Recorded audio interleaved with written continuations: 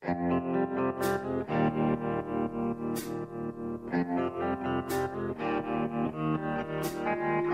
listening to the Hazard Ground Podcast, with service members from across the military sharing their stories of combat and survival. And now, here's your host, Mark Zinno.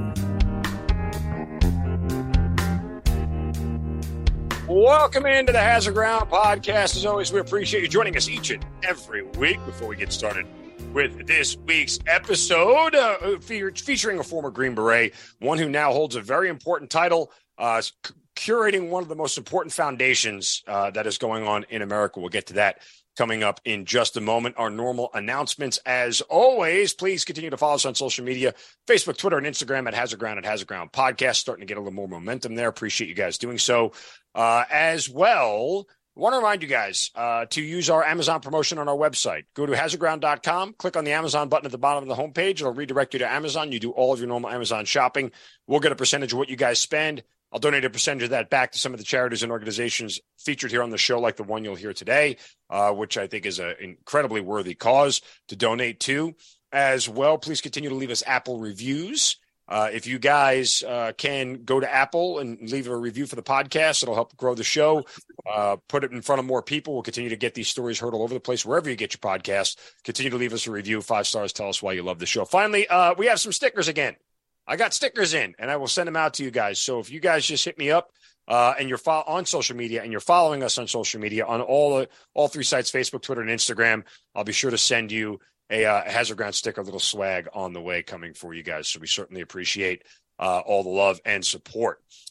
This week's guest is, if anything, I am persistent with this week's guest. I've sought him out for a while and found out what he was doing, and then read about his background. It certainly is somebody that I think you guys are going to enjoy hearing from. Retired Green Beret, retired Army Master Sergeant, and he spent over 20 years in the military, had over 10 deployments to the Balkans and Iraq. He's got a Bronze Star with Valor device, and he currently is the Chief of Operations for the National Medal of Honor Museum Foundation. And he is Darrell joining us here on the Hazard Ground. Darrell, welcome. Thank you so much for being here. Thanks for having me, Mark. It's great to be on Hazard Ground, man. You got a great podcast, and I'm honored and privileged to be here with you guys. Thank you. I kind of left some things out of your bio as well. You were actually nominated, or you won the award, the Major General Robert T. Frederick Top Operator Award in 2006. That's for a Green Beret 18 Series Special Forces non-commissioned officer whose duty had a significant impact on the Special Forces community in the last year. The Larry Thorne Award in 2006. And so, you have had a long, distinguished career inside the Green Berets. You also worked at the Special Warfare Center and School in North Carolina, training other Green Berets. I mean, just an incredibly lengthy career, and now doing something fantastic with the National Medal of Honor Museum. So it's great to finally catch up with you. I know we've tried this many times, but persistency is key here. Let's get started, because it's funny. I was going through your background. We were talking before we started recording. I have so much to get to you about. We literally crossed paths in Iraq. We must have. We had to have.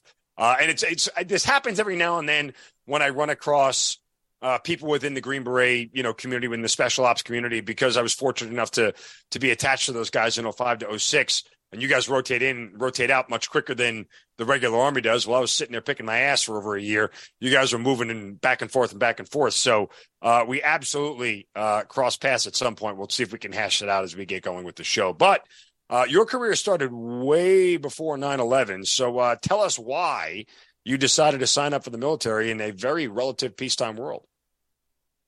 Yeah, so I graduated high school all the way back in 1990. So if that gives you a little indication of my age, just hit 51. So going strong, though, going strong. Seasoned.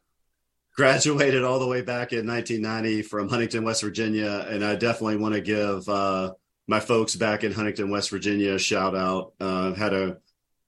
Had a great upbringing, and man, all of that stuff just kind of combined together to really give me a solid base before I really even knew what was going on. But really, Mark, I didn't have a lot of opportunity. I came from a poor family, humble beginnings, I guess is the better word for that. But came from humble beginnings and didn't really have a lot of options. And I I discovered that the military was a viable option for me. It was a way out of West Virginia. There wasn't a lot of, jobs and opportunity, and I wasn't, my parents didn't have the money to send me to college. So I kind of just put it on myself and actually I wanted to join the Marine Corps first. That was option A. And then that didn't work out. So I ended up joining the Army, man. And I think everything worked out the way it was supposed to. When you decided to go into the military, did you have any preconceived notion of what the military was about? Anybody in your family talk to you about it? Was in the military? Do you have any, sort of guidance or counsel on this? Yeah. My grandfather and some uncles, had served. My dad is a pretty smart guy. He's a glass factory guy his whole life, but just from talking to his dad and, the uncles and the family and things like that. So probably my dad gave me the most counsel about joining the military. I think that was kind of his way of pushing me in a direction that he thought would benefit me the most. But, the guidance back then, Mark, was like, hey, why don't you join and get a skill, and then you can get some college money, and then you come out and you're set. So that was kind of like the direction that he was pushing me. And then, things just took a turn, as they typically do when you join the military. So that was kind of the initial plan. It was actually, it's funny, you're going to laugh when you hear this, but it was, hey, why don't you be an air traffic controller in the Marine Corps? And that's what I tried to do, and it just didn't work out. Yeah, you signed up back in the BOU-can-be days, and strangely enough, we're right back there again. Yeah, right? It's funny how history repeats itself. Right? The greatest advertising campaign in the history of advertising, BOU-can-be, went away in favor of Army Strong, Army of One. Yeah, I lost track of all I lost track, and now we're back at BOU-can-be. So, I say all that and I chuckle because, one of the main reasons, when I was disgruntled on active duty and this is a pre 9/11 world as a lieutenant, outside of being a punk and a wise ass, I was disgruntled because I felt like that it wasn't the brochure. Like I wasn't being all I could be. Like it was just like you get up, you go to work, you work till 5 o'clock, you come home. It's like, this is not like what the commercials were saying, like it wasn't all this hoo-ah stuff and everything else. Like I'm sitting in the middle of Fort Hood, Texas, like rotting away and sweating, and we're not actually doing anything. So, it's interesting that you decided, to go the route that you did, because I was the opposite. Like I didn't have this misdirection. I initially signed up for ROTC just to help pay for college. I thought I would do 4 years and done. And lo and behold, a couple of weeks ago, I just hit 24 years of total service between the Guard and active duty. So that's amazing. Thanks for your service, man. Thank you. These things are going to work out. I've said repeatedly, the Army has a funny way and the military has a funny way of putting you where you're supposed to be. So very true. Very true. For you, you decided to be an infantryman. Did you know anything about the infantry? Or you just wanted to do it because it was cool, it was tough, or you were one of those guys who was like, hey, this is the ASVAB score I got, and this is all I was capable of doing? Well, I think it was probably a combination of different things. The Marine Corps didn't work out, and then, went towards the Army. And I think a guy that it was like a senior when I was a sophomore, he had ended up joining, and he was, somewhat close to me. So I was able to talk to him when he came back from basic training. I remember, words of wisdom that I still recall to this day was like, the green OD socks are pretty itchy. Didn't really have a lot. Like, is there anything else that you might be able to share with me from your basic training experience beside the socks were itchy? But, you hear from guys and they talk it up, and it's like, oh man, infantry, that's like the toughest. And, I played football my whole entire life. And I think I was kind of drawn to that, and probably drawn a little bit to the camaraderie that, what I was hearing described anyway. So the infantry seemed ideal as an ideal place for me. So you end up branching infantry, the first couple of years of your career. Again, all this is in a pre 9/11 world. So without kind of glossing it over too much, what are some of the highlights early on of your career as an infantryman? Yeah. So the first mission I ever completed, ironically, was the joint task force mission down on the border of Mexico. And we thought that was a big deal because it was something different. It had a little bit of excitement to be down on the border, even though we weren't really involved. We were kind of like a static OP out in the middle of nowhere, just sweating to death and trying to avoid being bitten by rattlesnakes. But, there was nothing that we saw. There was nothing that we reported, but it had like a little bit of a flavor to it that wasn't like just normal training in the backyard. We also did like an exchange with the German army. So we did that for a few weeks. That was exciting. I'd never been overseas before. We did some training in Panama, and then they deactivated Fort Ord, California, and they shipped us all up to Fort Lewis, Washington. So I was up there for a year. Then I ended up PCS into Campbell, and probably one of the bigger highlights from my regular Army infantry days, we got to do 6 months in Sinai, Egypt, for the Multinational Force and Observer.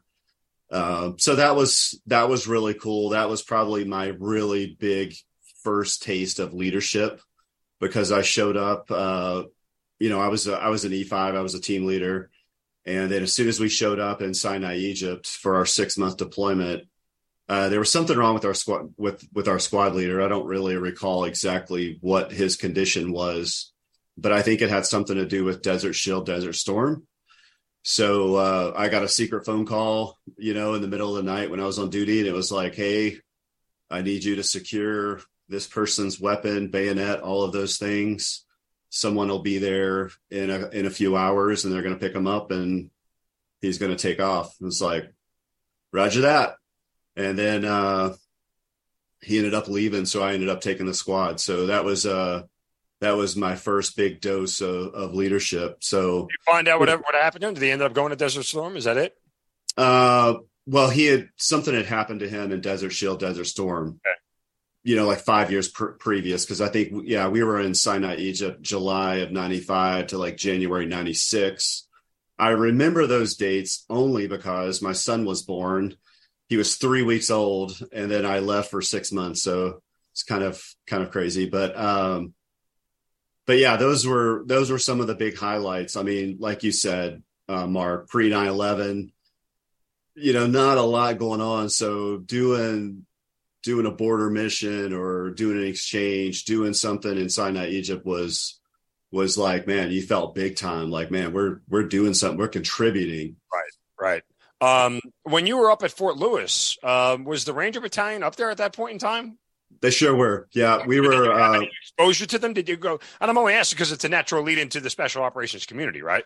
Yeah, it's a great question. Because you're exactly right. That was my first exposure to special operations. Obviously first special forces group is at Fort Lewis as well, but they're such a different part of the compound or the base than I didn't even know where those guys were, but we were adjacent to 2nd Ranger Battalion. So that was my first exposure to the special operations community, with Ranger Regiment guys. And we were just like, holy cow, like these dudes are on a whole nother level, just seeing them do PT, and they had different PT gear. They wore the all black, silky shorts and t-shirts and all that type of stuff. So, yeah, man, those dudes were on a whole different level. So that kind of got my brain thinking a little bit like, maybe there is something there. I don't know if I could do what these guys are doing, but maybe there's an opportunity. And then that kind of, piqued my interest even more when I got to Fort Campbell, and I had a chance to be around 5th Special Forces Group, because that's where they're headquartered. So yeah, I think you're right. That's a great question. It really got like the juice kind of flowing, like kind of seeing what other people are doing out there, In a world where everybody has the same uniform, somebody wearing something different will always catch your eye. No idea why. Yeah, for sure. Again, who are those dudes in baseball caps and why? Yes. How come no one's yelled at them yet? They just walking around here in a baseball cap. I don't get it. And a few guys got beards. How's that? I mean, he doesn't shave. He can't. Like, it's just, it's. I You must chuckle be at a it terrible because- soldier. Terrible soldier. I chuckle at it just because it's something that, it's so beaten into your mindset about the way you're supposed to look as a soldier and everything else. And then we have these departures from that. And all of a sudden it's like, oh my God, I don't know. Anyway, I'm on the back nine. I'm on the 18th tee of my career. So, I have a lot more reflexive mindset now than I ever did before. All right. So you ended up at Fort Campbell, you mentioned there, and then you decide to go to Special Forces Assessment and Selection. Now, how does that come to pass? Did you tell your command you wanted to do it? Was there a volunteer list? How does that all pass? Yeah. So actually, I was gearing up while I was in Sinai, Egypt, since there's jack and, shit really to do over there. Right. So for 6 months, just training and got in ridiculous shape. And I was already in really good shape anyway from, being an infantry guy, being a young man. But had some bad luck toward the end of that Sinai trip. We started doing some fast roping. They started incorporating that a little bit, 101st air assault and all that stuff. But we did some fast roping like the week before we went home, and I ended up breaking my left fibula. So all of that hard work and effort and training that went into my prep for selection, that really kind of sidelined me. But luckily I recovered and did some physical therapy and did, picked up all of my training again, and actually had a really solid platoon sergeant that was a former Ranger Regiment guy that supported me. Now, that wasn't the entire chain of command. I heard all the comments. My company commander, who I think I just ran into last year, this is from the mid-90s, I still remember a comment that he had made, like, are you sure you want to go to Special Forces? Those guys never see their families, and divorce this, divorce that. Like, it was really discouraging. And I think, as I've reflected on that moment, I think it was kind of a way to, he knew exactly what he was trying to do. He was trying to discourage me and probably keep me in the company, but didn't really appreciate that. But some people were supportive. Luckily, I had a platoon sergeant that was, and I ended up going in the fall of '96 and was fortunate enough to get selected.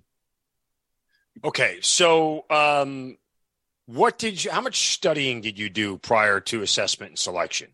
How much mental? Because again, I've talked to guys who say they do none. They just want to go in blind and see what's in front of them. Other guys want to have this base of knowledge about what they're walking into. Which one were you? I didn't really know much. The recruiter guy that I was dealing with at Campbell was a guy that had been to selection before. So I tried to ask him, a few things. And hey, is this a bad idea? Yeah.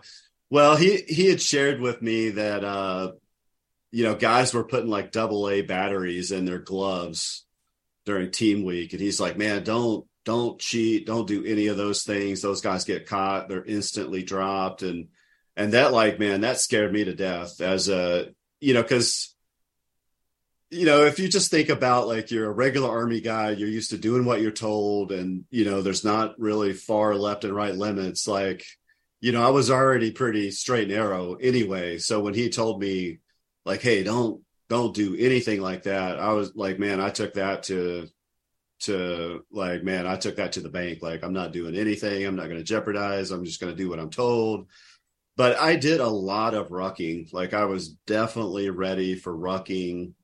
I was definitely ready for running and all of those things. I was never bothered by, doing land nav by myself or being out there at night by myself like that.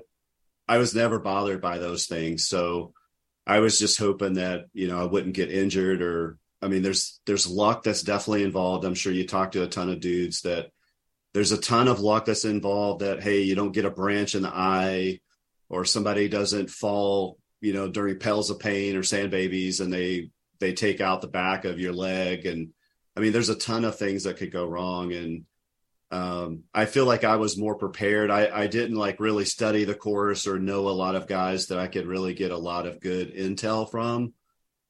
But, I was more probably focused on the physical aspect and getting through that way and trying to stay healthy. You survived the 3 weeks and you get in, obviously, right? They say, hey, you're good enough to go be a Green Beret. Then it's on to the Q course. Yeah.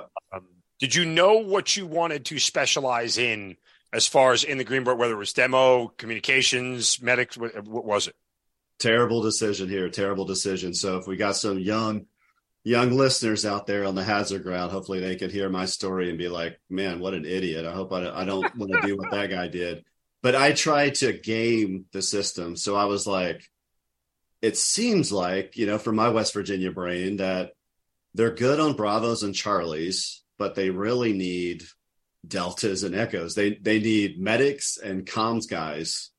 So it was like, I've done the communication stuff in the infantry, and, I have a little bit of a base. So maybe if I'm like on the fence, like this guy's decent. I mean, but they see that I want to be a communication sergeant, then maybe they'll like that. I'll be more attractive to them. So they'll grab me. So was it in my heart of hearts to be a communication sergeant? No, but I thought that would make me more attractive as a candidate. So that's what I put down, and go figure. That's what I ended up getting.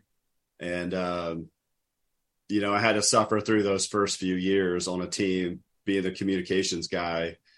Because in my mind, like communications was more like CCT, like combat controller, calling in airstrikes, killing bad guys.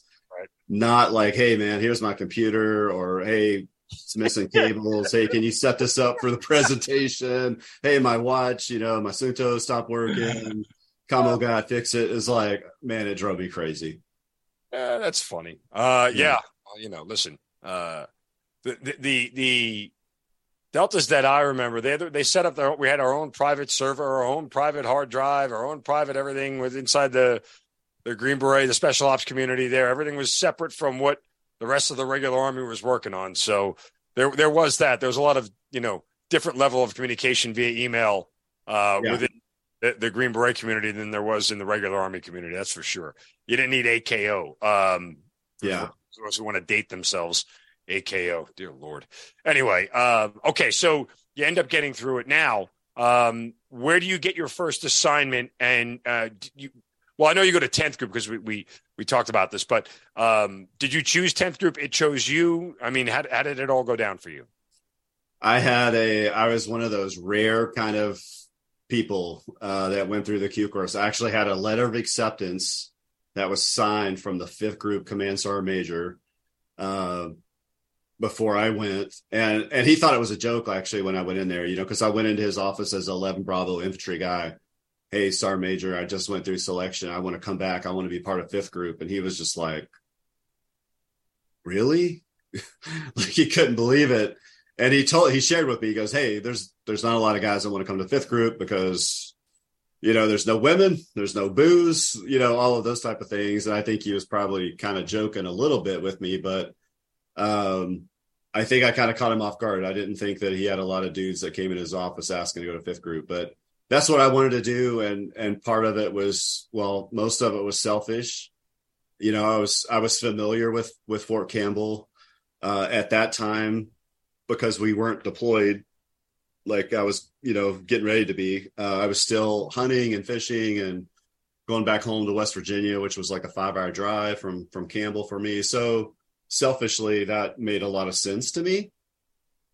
But we were in Robin Sage, and the last phase of training, or it used to be. I don't know what it is now. I'm so far removed, but they called out my name, and I was waiting to hear 5th Group, and they said, you're going to 1st Battalion, 10th Special Forces Group, Stuttgart, Germany, which I didn't even think was an option, like, to be forward deployed as a younger guy. But I think they just, it wasn't like I was a special breed or a special dude. It was just, they needed to fill some slots. So I got sent over there, and then I realized later on, it's like, hey, idiot, you didn't have like the highest DLAB score or whatever on the language side. So if so, you probably would have went to 5th Group and you would have learned Arabic. But I was, my language was German, and I was assigned to Stuttgart. So I'm glad it all worked out that way. I don't know anybody who went to 10th Group who was disappointed with 10th Group.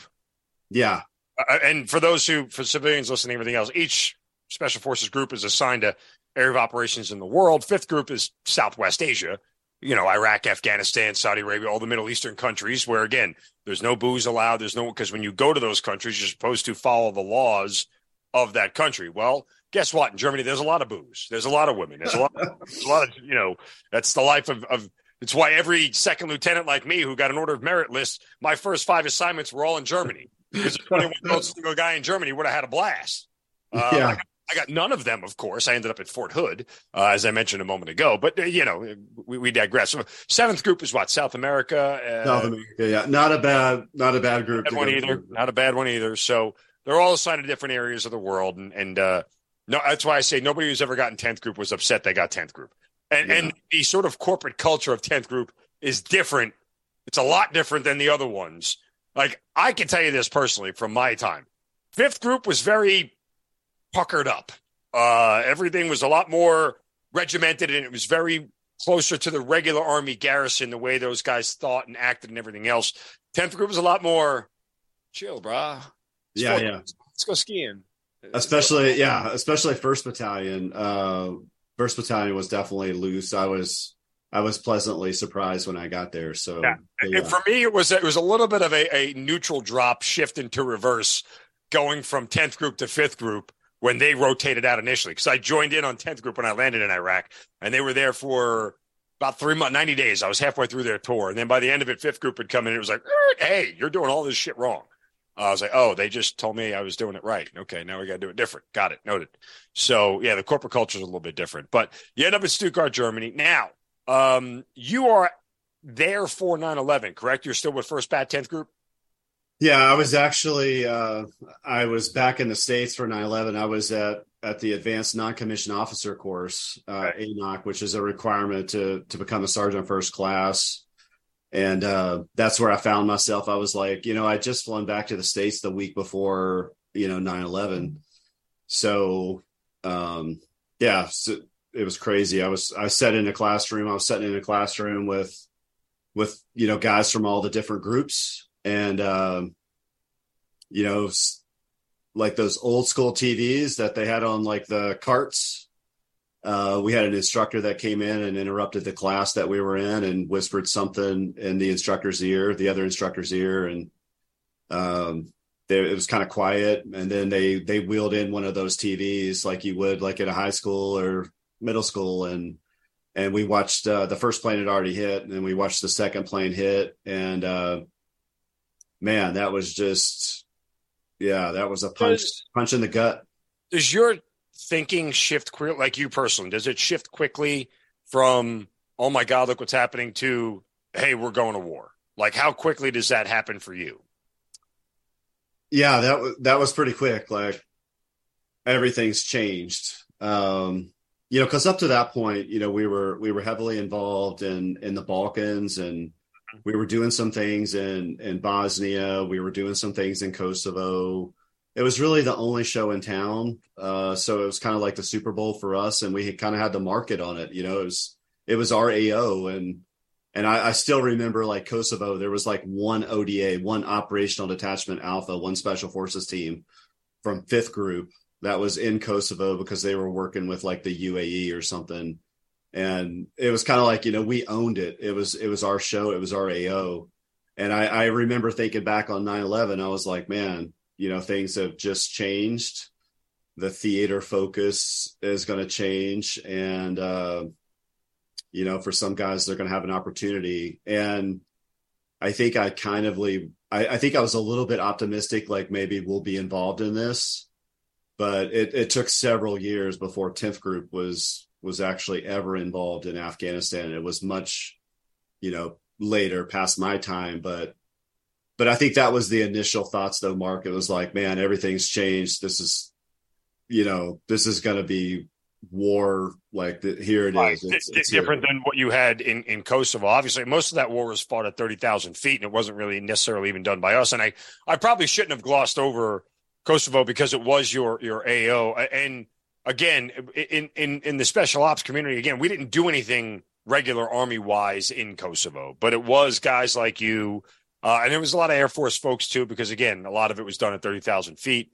But what were some of the natures of the assignments that you guys had to do? I mean, was it as simple as foreign internal defense and helping was Balkan people? Who were you helping there? I don't remember.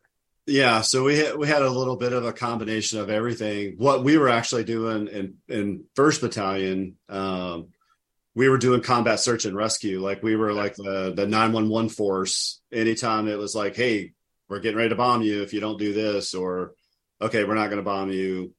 We're going to pull that back, or hey, 2 weeks later we're going to bomb you.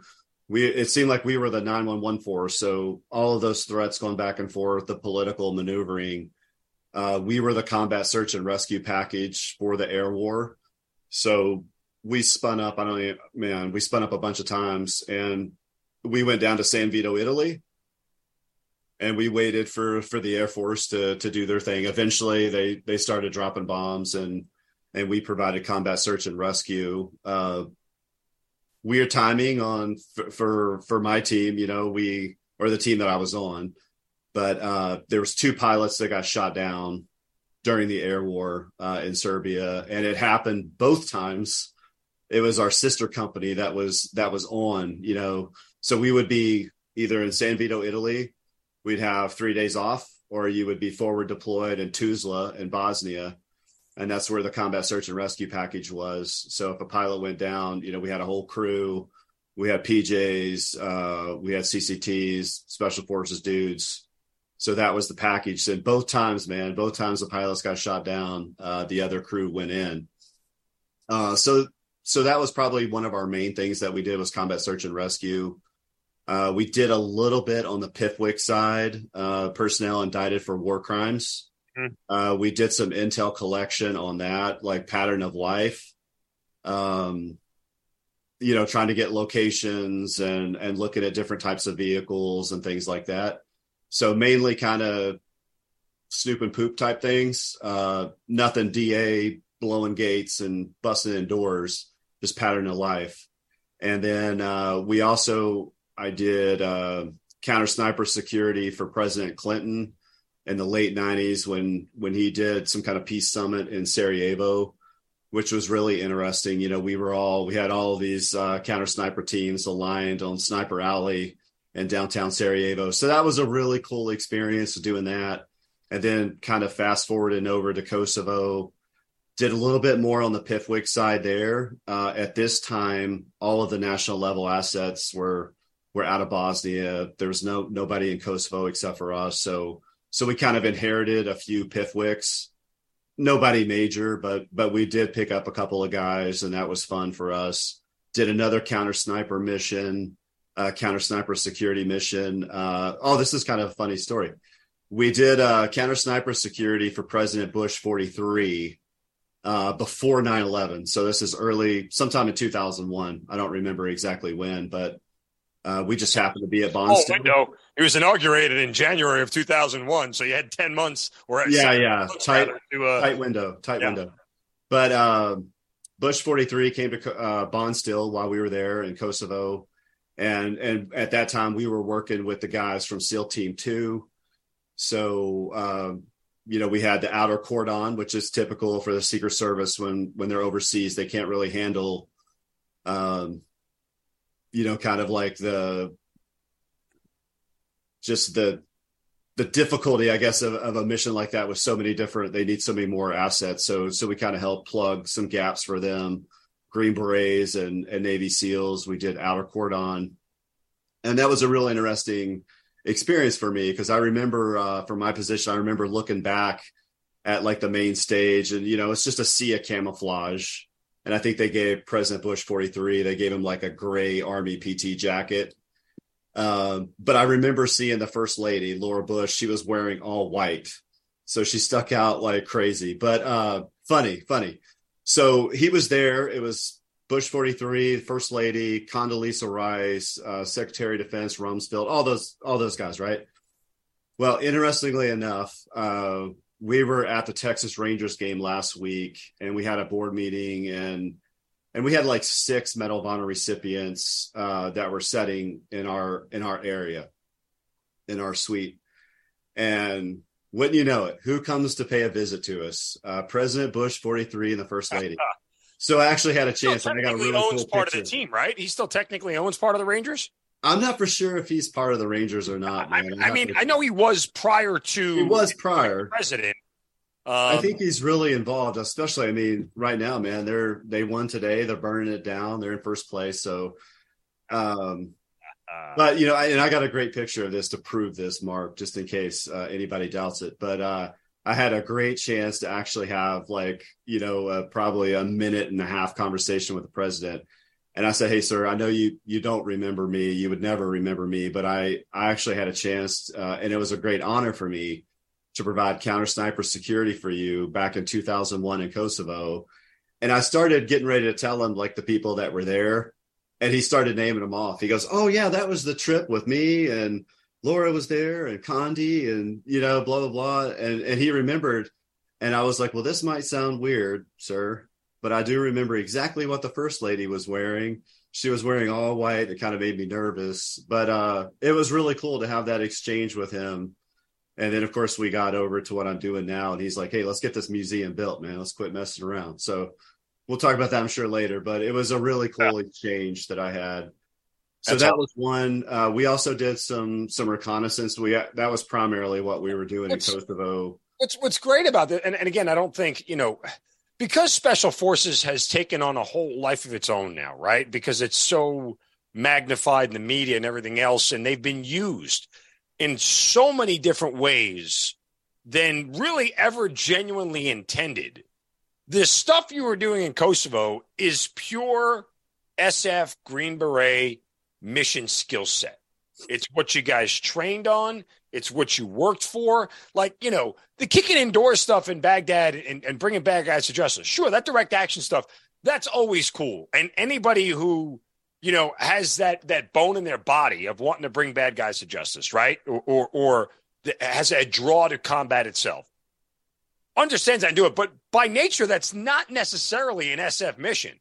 Like, that's more, right. Believe it or not, that is more, whether you want to call it Navy SEAL and Delta type stuff, but Green Beret's a little bit of a different skill set. And I hear you talk about this, and I'm like, it seems like, and I could be wrong, obviously, because I'm not in the SF community now or anywhere near it, but, these missions seem like a relic of a time gone by for Green Berets.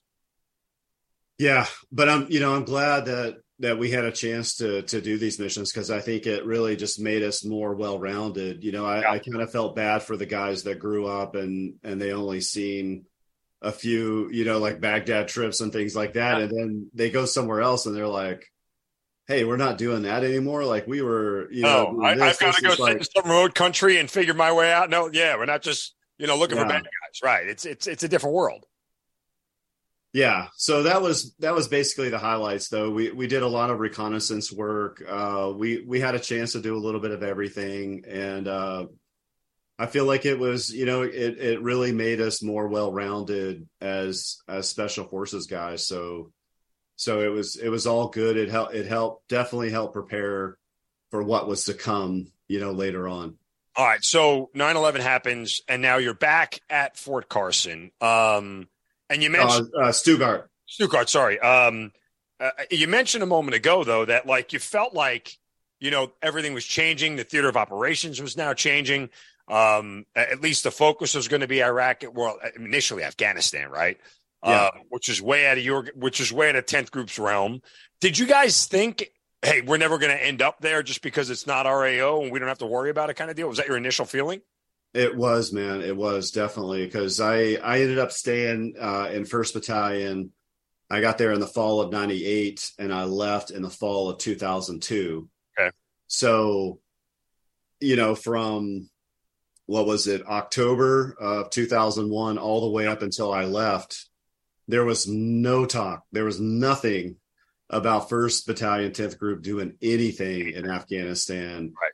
And actually, one of the things that I did that we were tasked to do, and I remember this specifically, one of our SF brothers, Stanley Harriman, was killed early in the war. I don't recall if it was 01 or 02, but he was one of the earlier KIAs on the Special Forces side. And because he was a Green Beret we were Green Berets in Germany, we were tasked to go up to the airport and bring him off the plane. And that was an honor.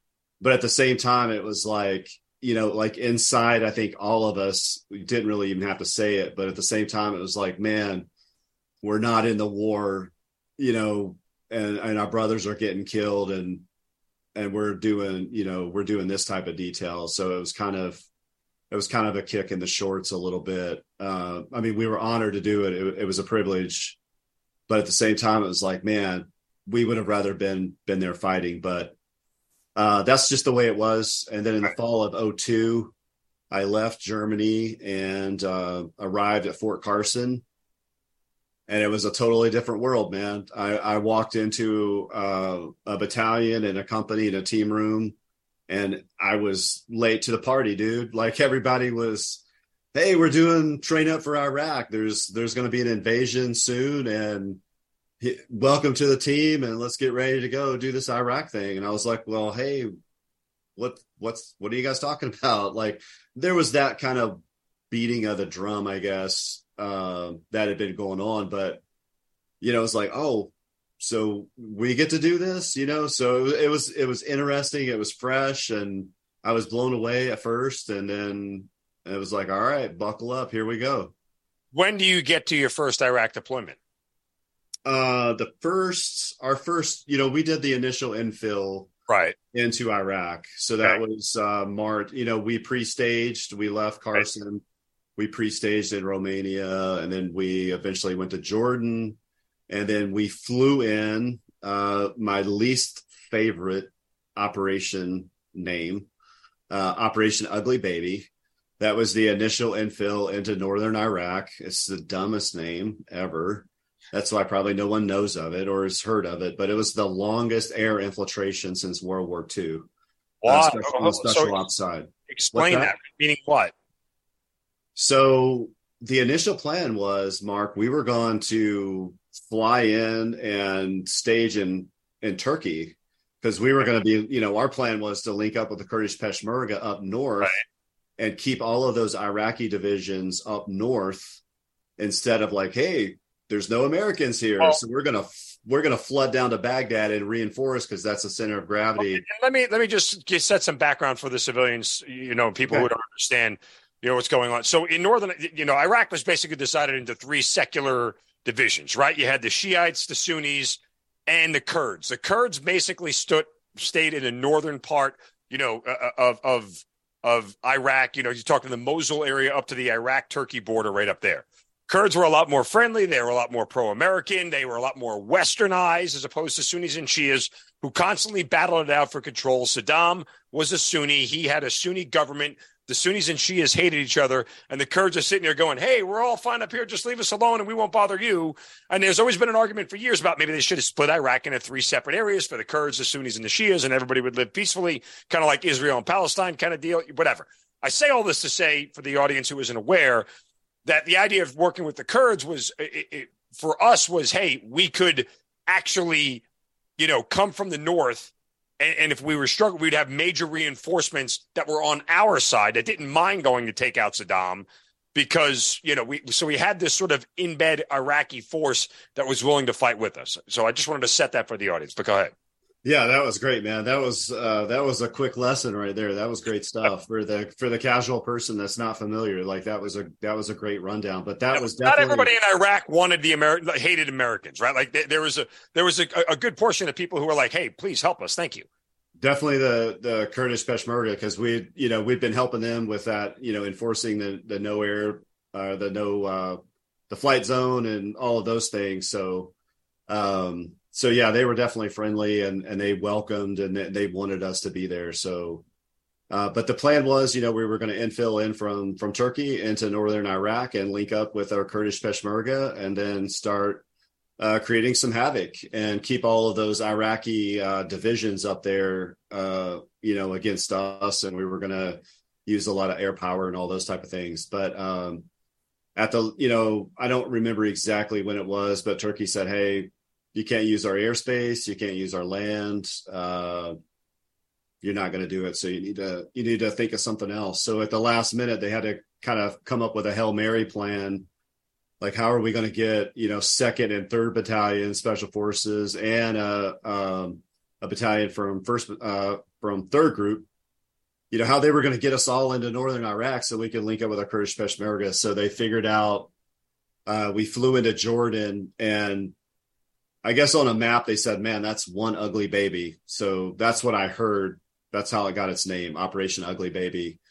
But we had to fly in. Staff officers, right? Staff officers. That's what I blame, dude. It had to have been a staff officer. They're a weird breed. So we flew in. Somebody wrote that on their OER, by the way. Coined the term. Yeah. Somebody definitely has that. Yeah. And they got credit. Embarrassingly enough, somebody actually probably put that on there as a source of pride while everybody else was laughing at that moron. I would love to know who it was, but yeah, so we ended up flying in, and the problem was, Mark, our air power didn't have enough time to like soften up all of the targets. It's a whole entire country of targets for them to hit, and they couldn't take out all of the AAA, the anti-aircraft artillery, and they couldn't take, they couldn't destroy, more vehicles and Iraqi soldiers and all those type of things. So there was still a lot of enemy defense that was there. So we had to fly the western part of Iraq up to the north, and then we kind of hung a right at Mosul, and we, went into what they'd call Kurdistan, where the Kurds were. In Erbil and that type of area. But I think it was like 6 hours, but we really got shot up pretty bad that whole entire way. Well, the first part we didn't, everything was fine, but the flight, they were flying so low. They were flying right on the floor of the desert, 200 feet, 300 feet. I mean, it was low. And then they had to take a lot of evasive action, and, all the planes got hit. One of the planes got hit so bad they actually had to declare an emergency, and at least Turkey did allow them to come in to land that plane. But we finally made it after several hours. Terrible flying. I'm still not a fan of flying to this day. If the plane does any type of jerky action, I instantly think back to those days, because it wasn't like we were sitting in the seat of an airplane, like popcorn and drinks. Like there was no seats. We were sitting on equipment or sitting on our butts on the belly of the plane, and we were probably snap linked in so we wouldn't get thrown around. But it was definitely an intense flight, and I was so damn happy to land in Kurdistan and eventually get off that plane, man. It was something for sure. All right, so you get down there in Iraq for the invasion. Take me through kind of what your mission was, what you guys were supposed to do, and, how it all unfolds for you. Yeah, bad memories here, man. Bad memories. We were like the redheaded stepchild team for the battalion, not just like redheaded stepchild for the company. But before I got there, so I was getting punished for stuff that, and it was a terrible accident. I mean, someone got hurt really, really badly, a Green Beret. How? Before I got there, they were doing some training at Fort Carson, and they were doing something with munitions. It was like a newer munitions. I think it was something like maybe the Slam or something like that. I really don't even know that much about it, but whatever this new munition technology was. But whatever it was, the Charlie on the team that I ended up going to, I won't say his name, but there was a terrible accident and he was blown up. He survived, and I think he's fine. He's missing some parts, but there was this terrible incident, and our medic had to save his life. Thank God that, 18 Deltas, our medics, our special forces medics are so great, because he saved this dude's life. Because the medevac birds, because it was an explosion, they were worried about landing. So there was delays. There was all kinds of crazy stuff. But because of that incident, which happened several months before I even got there, our team leader and our team just had like a bad mark. It was like can't trust these guys. They, one of their own got blown up. So we were kind of like just pushed to the side. And while our brother and sister teams were out there calling in airstrikes and killing tanks, and our Halo team in our company is famously known in '03 for being at Tobacco Pass. They had tanks coming their way, and they were killing tanks with javelins and stuff like that. It's actually it's a good friend of mine. His name's Eric Stragati. Has a couple of tank kills under his belt. But while they were doing that, guess what we were doing? We had to set up an enemy prisoner of war camp. That was what our Special Forces team mission was. So that's how much we were in the doghouse. And it was that is bastard redhead stepchild kind of stuff right there. It was painful, bro. It was painful. And we would see those guys come back from being, forward. And, like one of the guys I remember, he had like all of his DCUs were bloodied, and he was carrying like a Russian sniper rifle or something. It's like, oh man, here we are down here at the enemy prisoner of war camp. And we got like one person, because the Kurds, they weren't going to pass over anybody to us. They had their own techniques and how they like to deal with people. And I'm not saying that all bad, like, oh, they were going to beat them and torture them to death, but they have their own ways they do it, and they build relationships or, whatever they do. But I think we had one like mid-level, probably like the equivalent of a staff sergeant E6, bath party dude. And that's who we were responsible for. It was terribly painful. I was somewhat bitter. Toward the end, once we kept advancing, or once the teams kept advancing and making progress and just, wiping out tons of Iraqi units, when we were getting ready to move into Mosul is when we finally had our chance to by this time, the 173rd had jumped in. Not going to make any negative comments about those guys. 173rd had jumped in. I didn't know there were negative comments to be made. Well, I'm not saying it, but other people are like, hey, these dudes had a combat jump. They jumped in. You guys were already there and secured the drop zone. And that's what other people say. I'm not going to say anything negative about the 173rd. Well, okay. I'll just provide my own personal commentary here. You don't have to say anything negative. Okay. That's a whole bunch of badge. I'll just call it it's crap. Like, great. I have badges I never wear. Like, and I learned that more than anything from the Green Beret community, right? I have a combat action badge. I never wear it. I have other badges. I just don't put them on. Like, I don't care. Like, I get it's important. Infantrymen want a CIB. I get it. Combat jumps as a badge. It's important. It's a thing on the record that you want to have. I get it. But then we get into this intra-agency pissing contest between each other over little things like that. To me, and this is just Mark's opinion, I think everybody should have the opportunity if it organically presents itself, right? But there are too many people who try to force a situation to happen. Again, like, oh, let's just get you on ground, infantryman. Let's get you on ground. Let's get you outside the wire, fire one shot, and we can write up your CIB. Like, we are working too hard for things that aren't genuinely all that important. So that's the only comment. When you put the context to it, I knew what you were talking about. I get why you won't say anything negative. You don't have to. Military guys understand it. I just wanted to paint it for everybody else. Yeah, when those guys came in, and I think we had some 10th Mountain guys that eventually came up north as well. So I believe that's actually who we did our transition with was the 10th Mountain. They took the little baby enemy prisoner of war camp that we had, and we actually one of the first things that we got to do was liberate, if you will, Altoon Capri, a city that was toward the west. No big deal. It was insignificant. I mean, there was no one there. We saw some equipment and things like that. But then we actually went in and took Mosul. That was a little bit interesting, going in there en masse to take the airport. So that's when we actually got to kind of do what we thought, at least what I thought special, like what I was here to do was, Right. Like the Mosul action. We were involved in a very minor skirmish that wasn't that big of a deal, but we did have a firefight when we went into Mosul. I thought it was going to be much, much worse. I mean, that first night that we drove into the airport, it was like Escape from New York.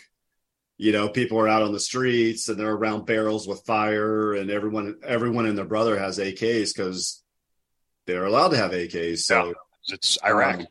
It's Iraq. And it's a war, but that's when I first was like, okay, we have something going here. But then the 101st, General Petraeus, all those guys stormed up, and we were doing a lot of patrolling in and around Mosul, and everybody was looking for weapons of mass destruction. And it's funny, I will tell you this. We were stopped. I don't even know how many times, Mark. We were stopped by people that, waving their arms like frantically, and they wanted to talk to us. And we're driving around in soft skin vehicles, by the way. We're in these little Toyota Hilux vehicles. Mm-hmm. But, we would figure out what they're talking about. And they were wanting to report like weapons of mass destruction. And it was like, man, this is such a great lie. Like, everybody really thinks that they're here. I mean, even the people in this country think that they're here, but we could never find anything. I do think one of our most significant mistakes early on, we didn't have the capacity, man. We didn't have the capacity to deal with the munitions. I mean, I remember so many times driving by just like tons of RPGs and explosives. Like, yeah, dude, we just, anything with it. I would say this: when you talk about weapons of mass destruction, I would argue it depends on your definition of mass, right? Like, if you're thinking about nuclear, biological, chemical, no, you're not going to find them, because even if they did have them, they probably hit them all much better than we could have found, or dismantled them all, or whatever. But when you talk about some of these weapons caches, Darrell, and you know this, you're like, this is Fort Knox kind of weapons cache. Like, like it's more than you could comprehend. And you would sit there and look at this thing and go, how the hell are they going to fire all these things? Like, there's not enough people to. So yes, could you create mass destruction with that? Sure, you could, if you wanted to. You guys ever seen, 3 or 4 155 rounds blow up with a 5-gallon gas can? That's pretty destructive, if you ask me. I mean, but what do I know? That's not what they were talking about when they said weapons of mass destruction. But lo and behold, there were plenty of those things running around, and enough for us to run over on a routine basis. That's for damn sure. So It depends on your definition of mass when we say mass destruction. Yeah, I hope that's, in the history books, or it's an after action review.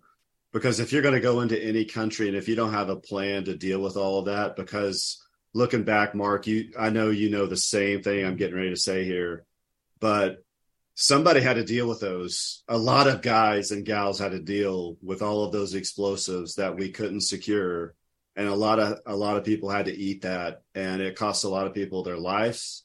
It cost a lot of people their limbs, and I don't have all the answers, but. No, I wish that there was something, hopefully people are learning those lessons. It just, it's political. It's semantics. It's a whole bunch of different things. And I'll say it very simply. To those of us on the ground, politics and semantics don't mean shit. You can kiss my ass with your politics and semantics. It's about me keeping my ass alive and everybody else who was with me. So whether you think it's mass destruction or not, it's the war that we had to fight on the ground. And that's different than politics and semantics could ever, they can't bridge that gap any size, way, shape, or form. So there is that. All right. So the first part of your first deployment to Iraq ends in Mosul and everything else. You end up getting back. Is your next one in 06? You have another one in between there?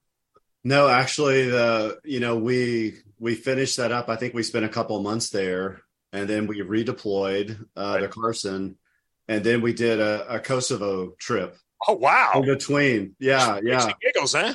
We still had the Kosovo responsibility, so we did that.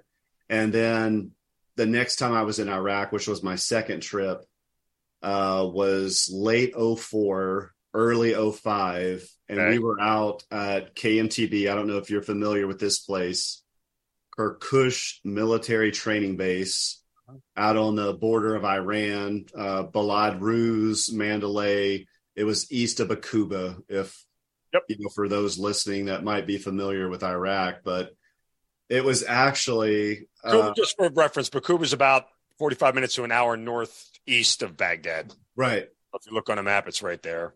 Yeah. So we were in like a little sleepy place. There wasn't a whole lot going on. And I remember the group commander at that time was really contemplating hard, man. He was like, man, he's like, looking at a chessboard and he's got all of his chess pieces and he wants a lot of shit happening. Right. And here we are in this little sleepy town, and he really wanted us to move us closer to Bakuba because there was a lot going on there. Well, there was a lot of bad dudes in Bakuba. Yeah. Filled. It was one of those towns in Iraq that you never heard in. You knew Sadr City, right?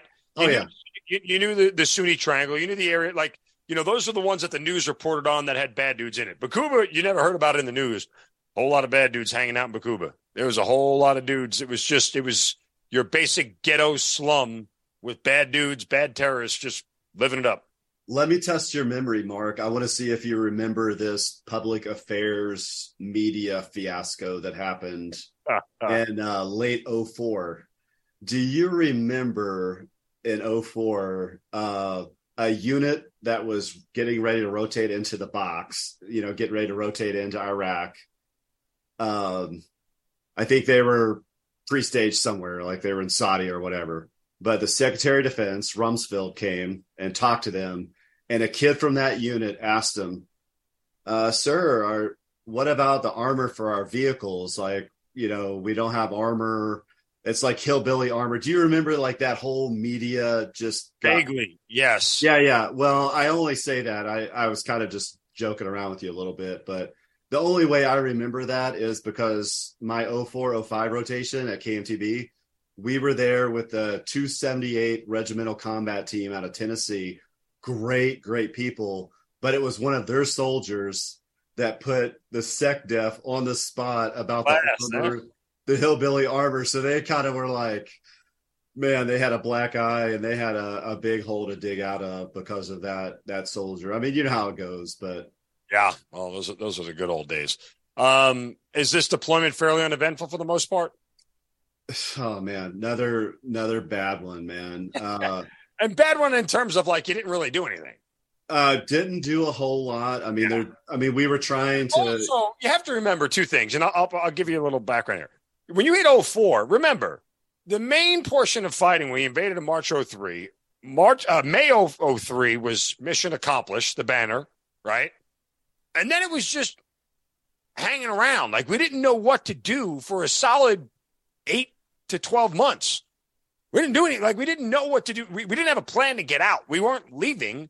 We were just there hanging out. It was fairly peaceful, all things considered. It was. Once you got to the latter part of 04 is when a lot of Iraq people started getting pissed. Be like, you guys need to get the F out. Like, if you're going to be here, we're going to start, I don't need you here anymore. You did your stuff. Get out.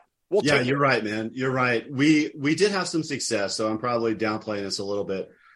I was doing a lot of targeting and, we were talking to local Iraqis and we actually exhausted all of the bad guys in our area. Like, and it wasn't violent. I mean, we rolled most of the guys up without, firing a shot or anything like that. But there's one mission in particular. We knew we were getting a lot of reporting and people thought we were crazy. I mean, absolutely.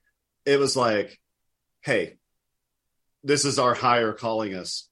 Do you really want to put AMZ, talking about Zarqawi, do you really want to put AMZ in your report that he's driving in 2 vehicles or whatever? I mean, it was that level of like oversight and disbelief. Like, anything with Zarqawi, who, for the listeners out there, was the most wanted guy in Iraq, probably the same, not the same level of bin Laden, but I mean, I guess he was the bin Laden of Iraq. He was the number one guy that we were after. So, but we were getting that reporting in that area. like something's going on. There's meetings and it's out in the middle of nowhere. There's just lots of space. Well, there was one day in particular, Mark, that's kind of like my punch in the balls day. The team was going on kind of like a confidence target, if you will, with, all kinds of Iraqi army soldiers, our special forces team, the guys from the 278th. And it was basically like a confidence target. We're going to look for some caches and do this and do that, small type of thing. And me being the arrogant E7 that I was at this time, I was like, that shit's below me. I'm not going to do a cache recovery training with the Iraqi army because I was more on the targeting side. And I was like, I'm not doing that. That's dumb. And I gave my seat in the Humvee to an E7 from the 278th Regimental Combat Team, like their S2 guy. And what happens that day? Daylight op, they run into a no-kidding Al-Qaeda training camp in the middle of flipping nowhere.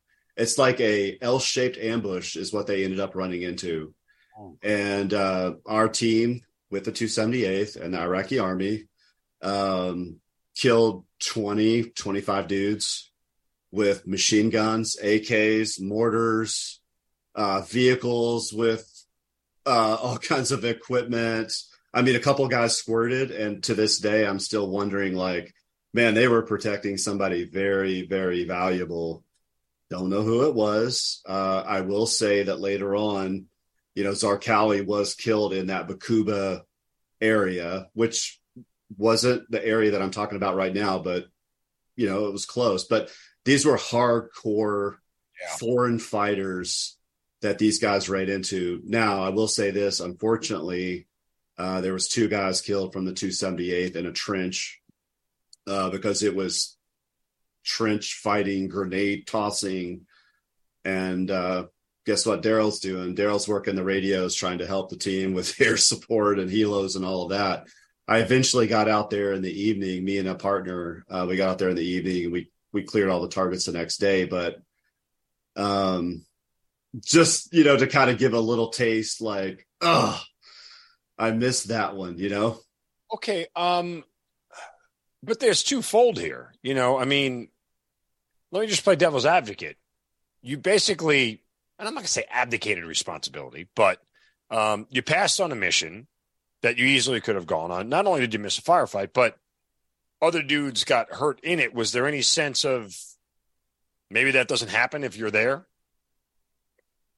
No, I mean, the guy that took my seat, he stayed back. Like, none of our guys got hurt. I think we might have I think maybe our team sergeant was awarded a Silver Star, and I think he did get a Purple Heart later for some hearing or maybe some fragment. But like the guy that replaced me, that he wasn't a casualty. It was the 278, like the infantry, the fighter guys that were actually up there engaged. But I think my regret was more like, man, that's my team.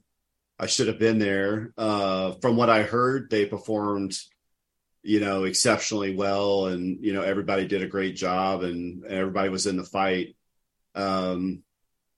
So yeah, it was just one of those things. Like, man, I missed it, and it hurts. And I tell this story, so hopefully there's some listeners out there, especially if there's some military folks, like, hey, be very careful if you're going to be a little bit arrogant and think something's below you.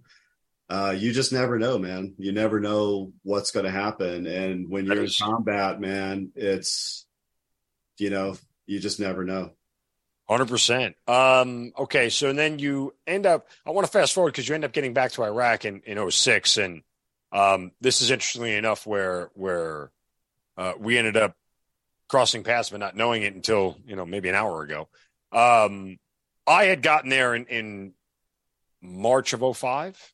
Somewhere in that range. And again, it was 3rd Battalion, 10th Group was there at the time. And I had worked with those guys. I'd have to go back and look at my journal. I do remember some of the names of the folks who were there. Where were you at, Mark? I was at RPC. I was okay. I was with the big palace on the hill. Oh, yeah. We were over there. That's where we were headquartered. Now, I was running the B team. I was with the B team and running the forward logistics element there. So I was in the support center, and a lot of my doings every day were more confined to support missions, running convoys and things of that nature. But I also built the support battalion for the ISOF brigade. That was the one mission that I had that I was fortunate enough to, help write the MTO, assign all the vehicles and all the equipment and everything you got from that level to putting these guys through, me and 211 Bravos, putting these guys through basic FM 7-8 infantry tactics and how to survive in combat kind of deals and run convoys, because that's what the support battalion was supposed to be doing. So, it was an incredible mission. I'll say it repeatedly. In 24 years, that was the best 15 months of my life. It was the most impactful 15 months of my life, and I wouldn't be where I am today without it. Sounds like it, man. Sounds like it. It was one of those things where, you kind of get thrown into the deep end, but here's the interesting part too. I didn't know really what I was getting into when I was there. And I didn't really understand how the environment until I was there. It was funny. I don't know if I've ever told this story before, but I remember they needed somebody to be a contracting officer, and I had never done the job, but people had told me what I was supposed to do. I'm like, oh, that sounds cool. Like, I can handle that. I can negotiate. I can do this. I had asked one of the 04s in the Green Beret realm about it. I said, look, I'll do that. I don't mind. And I think he took it as an affront of, oh, this guy's just looking for the easiest route and wants to do X, Y, and Z and doesn't want to do any work. And he flat out told me, no, you're not getting that job. You're going to go over here now and work in the sports center. I was like, okay. Because I remember hearing back, I'm like, yeah, they didn't really like the way you went about that. I'm like, really? I didn't realize I was doing it wrong. I thought that was the job I was supposed to do. Like, I was really naive and super naive to the environment that I had walked into. And it ended up working out in my favor, because I ended up, taking this job in the sports center. And it was one of those things where it was like, you're getting thrown into the fire. Not only are you not going to be behind a desk doing a contracting office, you're going to be outside the wire like 4 or 5 days a week, putting your ass on the line here. For sure. And that was an unnerving sort of thing initially for me. I didn't really know what I was getting into, and I was fully admittedly way out of my depth at the start. And I thankfully had another captain who was there who was very much willing to hold my hand as we did a right seat, left seat ride until those guys had popped smoke and gotten out of town. He was a chemical officer. His name was Tim Sikorsky. And he was running the support center at the time, and I just basically backfilled him. But, it was one of those things where he showed me the ropes, and I was able to pick it up on my own. But it was, one of these things where I quickly learned, hey, shut your mouth, do your job, don't ask for anything, and just go to work every day. And if you put your head down, you do that, and they see you do it and you do it well, everything's going to be okay.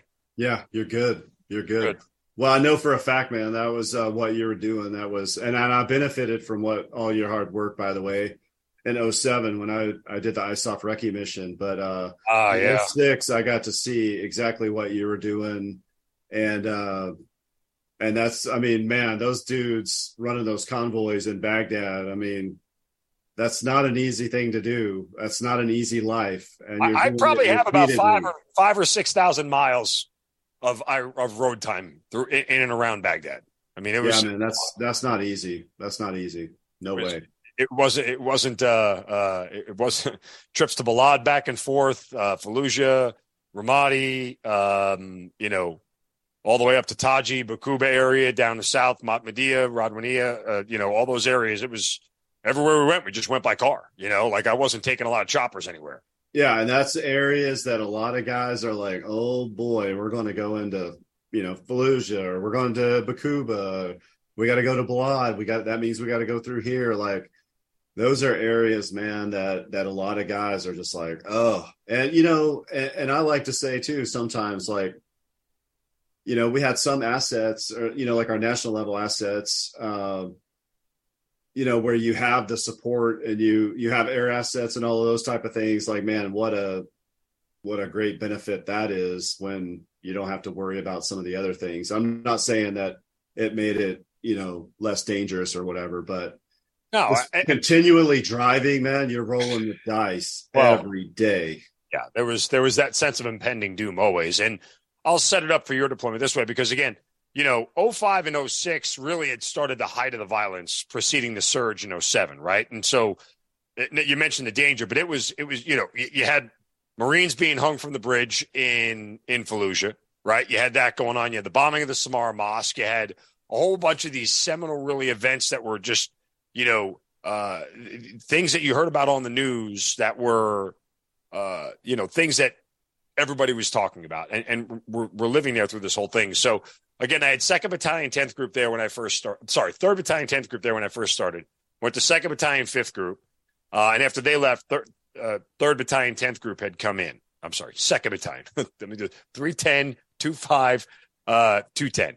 So you guys had come in, and I remember, too, the previous battalion commander had from 5th Group had set your battalion commander, Lieutenant Colonel Swindell, up with the knowledge that, hey, at least these National Guard guys, this guy at least knows what the hell he's doing. You can trust him. He's good. And, it was one of those things, again, I was fortunate enough to be pulled along on a whole lot of things I shouldn't have been doing, pulling security on, late night missions and raids and everything, like, being interrogations. Like, I was just, because I was around and I was capable. They're like, hey, Mark, let's go. And I said, okay, all right. I'm like, what am I doing here? Like, I just keep looking. I didn't want to tell anybody. I had no idea what I was doing. I was just sort of faking it until I made it or until I got made, one or the other. But it all ended up working out. And I'll say this about Colonel Swindell and his staff. God, I can't remember the major's name. I want to say it started with a B. It was like Bilecki or Bilecki or something like that. He was the XO. I could see his face, and he had a full, thick head of black hair. Anyway, I have a Illinois.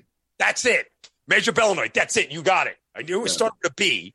Yes, that's all you needed was to give me that B. He was the XO. I talk with him a lot, and I think Taft was the S3, maybe. Yep, Taft, John Taft, maybe. Sounds about right. When it was all said and done, and we were getting ready to leave, Swindell had walked up to me, and he signed a whole bunch of paperwork he signed my combat action badge. He signed verifying all this, that, and the other. And, he got us our patches that we talked about, pissing contests with patches and badges. He got, my soldiers were bitching about wanting to wear the SF patch. I'm like, guys, it doesn't matter. Like, but he ended up agreeing to sign it all for it. So, he was very, accommodating in that sense. But I'll never forget, he pulled me aside, about 2 weeks before we were leaving. And he looked me dead in the eye, and he said to me, Mark, if you want to go to assessment and selection, I'll get you a slot. Just say the word. And I was blown away. That's a hell of a compliment, Mark. It was really like, I was like, I didn't know what to say. That's a hell of a compliment. The fact that he had thought of me as one of his own, or at least capable enough to be one of his own, was the ultimate compliment for me. I took a day and I thought about it, and I asked, like, what is the whole process? How does it work? This, that, and the other. Could I still do it in the Guard? Do I need to go active duty kind of deal and everything else?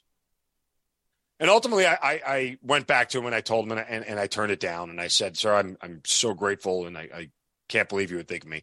And I explained to him, I said, look, I got to be honest. Like, I'm torn between what I want to do with the rest of my life and this, because I was literally in love with what I was doing there. Like, eventually it probably ended up in me getting blown up and dying. But, while I was there, I was absolutely in love with the job that I had in front of me.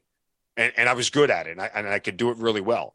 But I told him, I said, look, I can't accept this. Even if I could do it in the Guard and just, do it part-time and take the school, whatever it is, you go to your 3 weeks of assessment selection, go to the Q course. I said, I don't know if I can devote the level of dedication and of your life that is needed to do this really well. And I don't want to disrespect that process or anybody else who's going through that process by me being not able to give it the attention it deserves.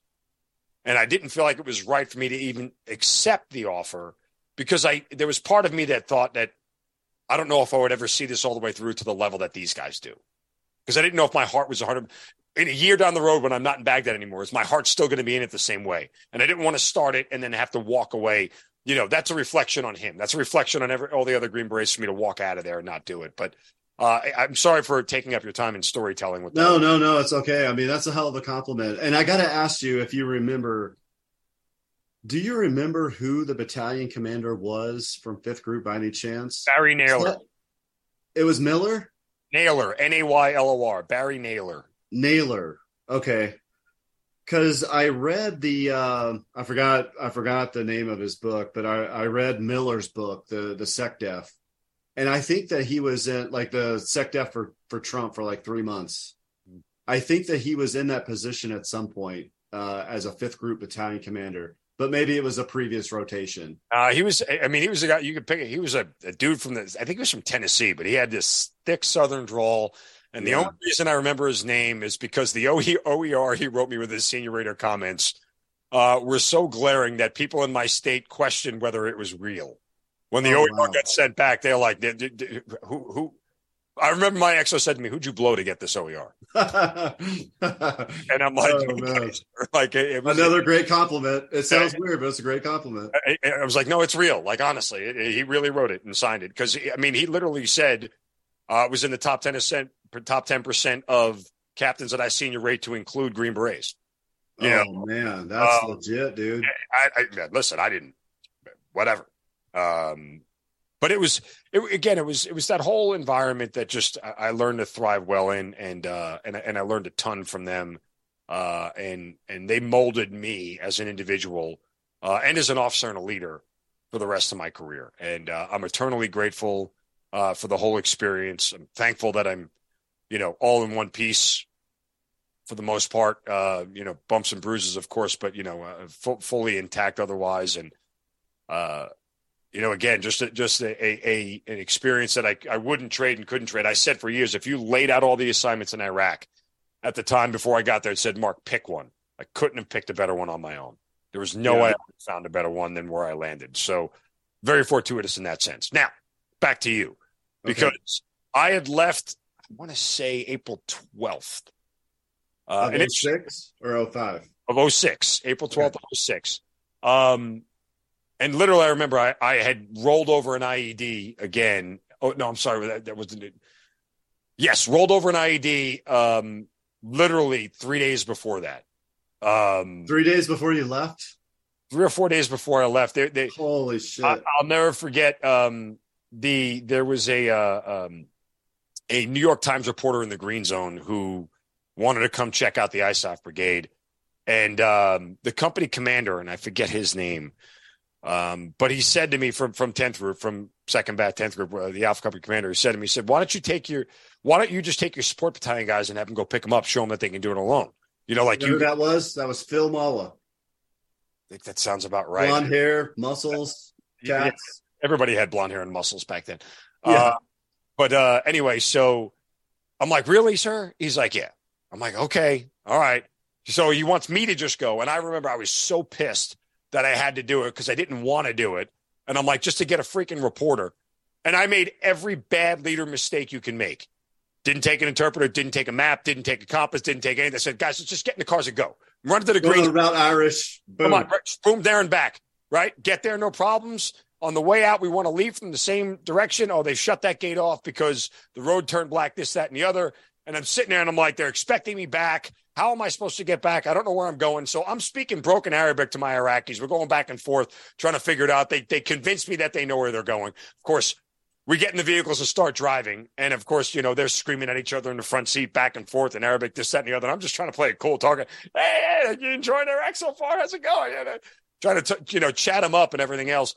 Eventually, after like 15 minutes of driving in circles, I figure out where we are. I can orient myself. I'm like, okay, I recognize this, this, and this. And, I start tapping them on the shoulder, telling them which way to go. We get back on the road. We get back down around Tampa somehow.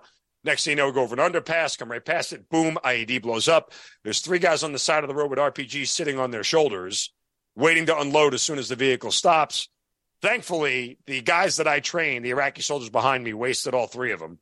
Nice. Put the vehicle back all the way through. And I didn't even see the guys on the side of the road, to be honest with you. I only found out they were there after we got back. So I was that close to being, an angel in heaven, so to speak. But that had happened like 4 days before I had left. So, man, that's crazy.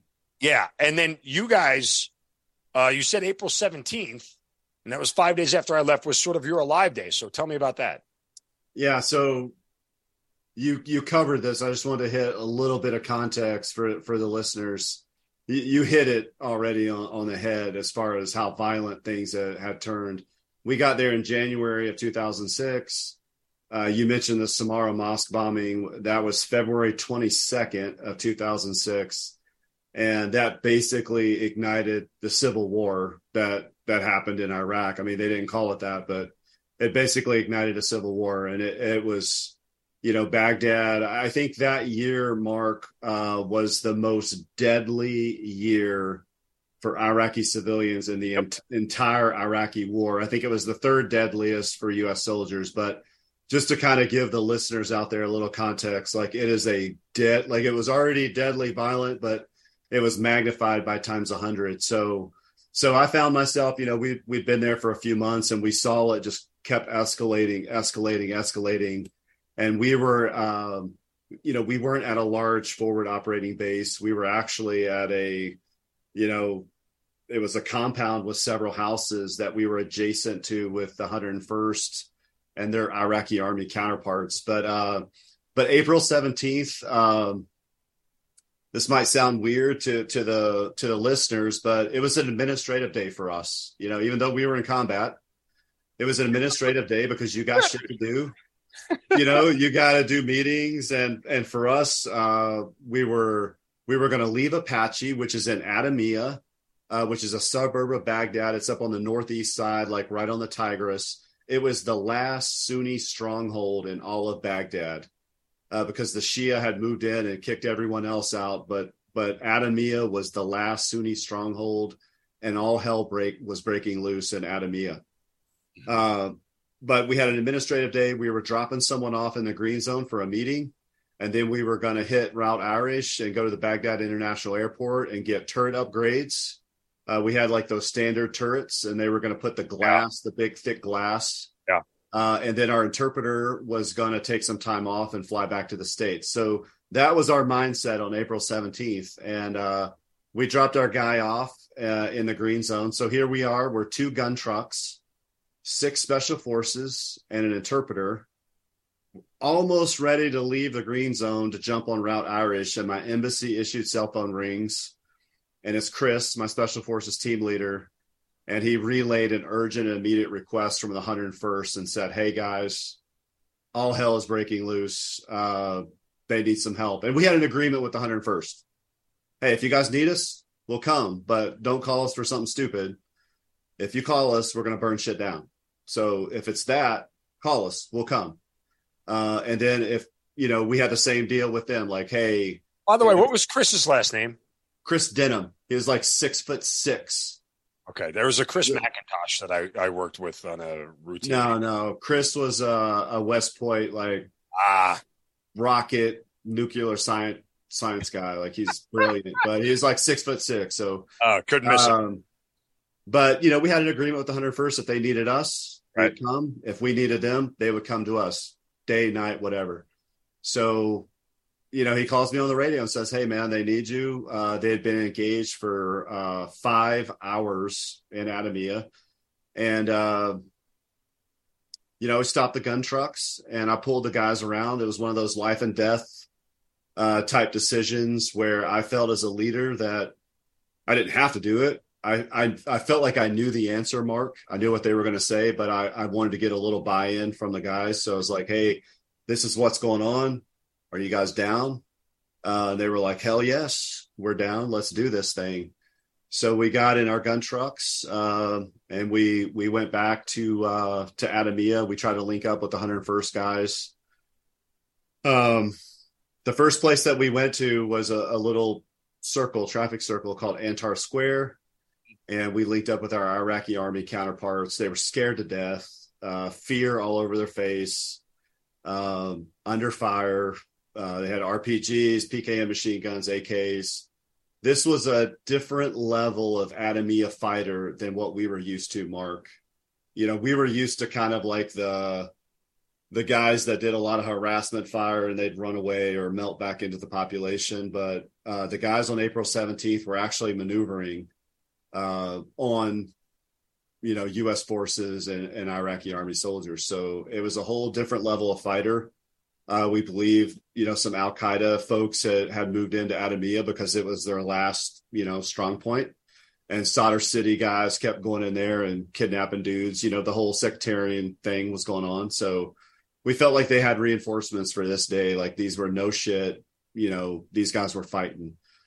But we linked up and started getting, some atmospherics, what was going on. We wanted to identify, the players, who was where, because, obviously we didn't want to shoot up our own people, but talk to the Iraqi army guys, try to give them a little bit of confidence and inspiration that we weren't going to leave them. And they were actually, man, they were fired up to see us because we had helped the 101st, before at night. So they kind of saw shadows, but to see us in the daylight because, our vehicles look different. We had steel I-beams on our bumpers. Our guys had beards. Like we just look different. So that fired them up. We linked up with the 101st. And it was like, hey, man, like, tell me where all the bad guys are. And it was like, hey, basically the way you're looking, that's all bad guys. And it was like, awesome. So our team, we were small. We didn't have Iraqi army soldiers that we had to deal with. We were unilateral. Even though we were a small package, we carried a big punch. We had a 240 machine gun and a 50 cal. So, 2 vehicles, 2 gun trucks, 6 Green Berets, and an interpreter. And once I found out where everyone was at, I basically gave my gunners a left and right. And I was like, hey, see that to your left, see that to your right, anything in there, kill it. Obviously if it's a threat, but there was no friendlies there. So we started actually maneuvering on these side streets, and I gave the 101st time to kind of reorganize and figure out what was going on because they were basically stationary, just eating RPGs and machine gun fire. Gave them time to kind of figure out what was going on. And we just started maneuvering up this north-south road, kind of doing leapfrog, man, like a lethal version of leapfrog, working those side streets. Probably the first or second side street we hit. We had some guys at close range. They had kind of like, hey, it was like the welcome party, I guess, but 4 or 5 guys in a vehicle, and they got out, RPGs and all that. And our 50 cal gunner ate them up at close range. And we had a guy that was probably 110 pounds, special forces guy, country boy from Texas, red hair, probably weighed 110 pounds, but he was surgical on a 50 cal, and he just ate these dudes up. And I feel like that really kind of shifted the momentum for the entire fight because, they'd been there for fighting back and forth and messing around for 5 hours. And I mean, our first few minutes, man, we'd engaged and killed a bunch of dudes. So we just kept doing that. And then we linked back up with the 101st and the Iraqi army. And then we started pushing into the city of Adamiyah. And this is where it kind of goes into my action. There were several times, Al-Qaeda, not stupid by any means. They had set up obstacles and key intersections and roadways to slow down our maneuverability and to increase the danger to us and our vehicles. Yep. Because, if they could get us stopped there, then they got perfect, targets of opportunity. So I realized like, man, if we stop here, we're going to get eaten up. And we kind of stopped short. So the vehicles weren't at risk, but that meant I needed to jump out of the vehicle, exposed and under fire, and move the obstacles so we could continue pushing and just continue inflicting a lot of damage on the enemy, which we did. But these obstacles was wires, barrels, tires, trash, you name it. They try to put it in the road to slow us down. So I moved that shit out of the way, and then we could keep maneuvering, keep moving. And I had to do that several times while engaging the enemy at close range for some of those engagements. So we just did that. Let me ask you, was there a point where you thought that, after you repeat this exercise 2, maybe 3 times, like, hey, this isn't beneficial to us at all. Like I can't keep getting out and moving tires and trash and everything else. Like, I mean, at some point in time, was there ever thought, hey, could I just blow right through this sort of barrier kind of deal? Or No, it was enough to where it would have really messed up and got into the axles and the wheels and all of that stuff. I mean, they had them set up pretty good, and there were a few times where the interpreter, God bless him, got out and had to help as well. But we were trying to stay somewhat online, even though we were, kind of maneuvering in our own streets, pushing. It was actually pushing west toward the Tigris, and it just stayed with the flow to continue what we were doing, and we didn't have anything catastrophic, so we continued doing that. But we eventually did get to a point, though, Mark, where I received a phone call from the trail vehicle, and it was like, "Hey, D, you guys are leaking fluids so bad, like everywhere." And I was like, "Okay, roger that." And before I could even pass the message to my driver, he's like, "Man, I lost everything. Like, I got nothing. I got no power." So our engine block had been shot out. Wow. Which sucked because, we were kicking ass. So we had to tow ourselves out of there. We had our tow straps all set up and S-rolled and stuff like that. So our second vehicle was able to tow us out and able to call back to the rear, because we were only probably 10 minutes away from Apache at that point. And they got us another vehicle ready. We were starting to go black on ammo. We were starting to run out of ammo. Right. So we headed back, because this is probably like an hour and 15 minutes of just slugging it out in the streets, man. Just a straight slugfest. And we got back to Apache. We swapped out vehicles. We went back, did some more engagement, and we actually pushed the enemy all the way back to one of the largest Sunni mosques in Baghdad. It was Abu Hanifa. Mm-hmm. So they kind of melted back into Abu Hanifa, dropped their arms, and they were done fighting for the day. They'd had enough. And I wanted to ask you, when you talked about the momentum of battle, right? Because this is a thing. And I don't know if civilians know it, or maybe some people who've been in combat don't recognize it as a thing. But, the momentum of battle, you have it early, but then you start to run low on ammo. You're starting to run low on fuel. Vehicles are breaking down and everything else. Like, do you feel like you're losing momentum at any point? I felt like we lost a little momentum right when our engine block got shot out. Like we had to deal with that, and it was like, man, damn it. I felt like we were definitely the hammer there for a bit. But I think by this point, the 101st and the Iraqi army had kind of got their feet underneath of them. So they were feeling pretty good about it. But that point where we got our engine block shot out, it turned out it didn't change any of the momentum, I think, because, the 101st and the Iraqi army were in a good place. But for us, yeah, definitely initially it was like, man, we lost some momentum. When we get back out, what's that going to look like? But once we did get that replacement vehicle and we did go back out, things were fine. We just linked back up, and actually we brought some ammo out for the 101st as well. And we kind of did like a little standoff there at Abu Hanifa at the mosque. Cause still that's a very sensitive, it's their mosque, and was going to, kind of wondering how that might play out, but thank goodness nothing happened. And, since no one was firing, we went back to Apache, and on the way back, we found out that there were some Iraqi police vehicles that had been abandoned, and I believe they had some casualties as well. But we ended up securing a couple trucks, I believe, some Iraqi police vehicles that had just been abandoned because they got scared and fled.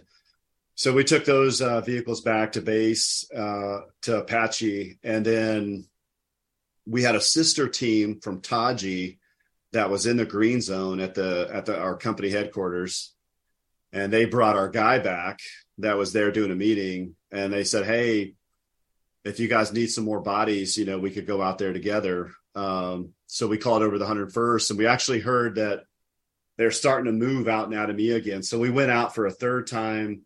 We had a very, very minor skirmish, but at this point we were like really hoping, please let there be somebody that still wants to fight, because we got 4 gun trucks of SF dudes and we're ready to do some damage. But it was funny to see the look on the first group guys' faces, because they came from a very controlling environment at Taji, where their battle space owner was doing like 15-6s if guys fired their weapons, or if they smashed a car up, trying to get through traffic. So they came from a very controlling, like rigid environment. And then to see their faces, especially, and to hear what they said on the way back, or once we got back to Apache, like, holy shit, man, it looked like Fallujah out there. There's vehicles on fire. There's brass everywhere. It was really comical to kind of hear some of their stories.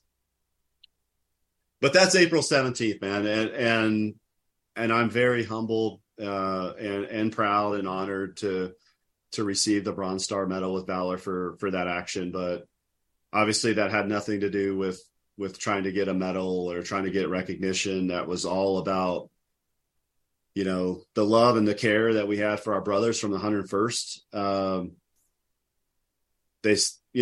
We told them if they asked for help, we'd come help them, and we did. So that was an honor and a privilege. And we actually had, yes, I was exposed and under fire at times, but I had 2 gunners, the 240 machine gunner and the 50 cal.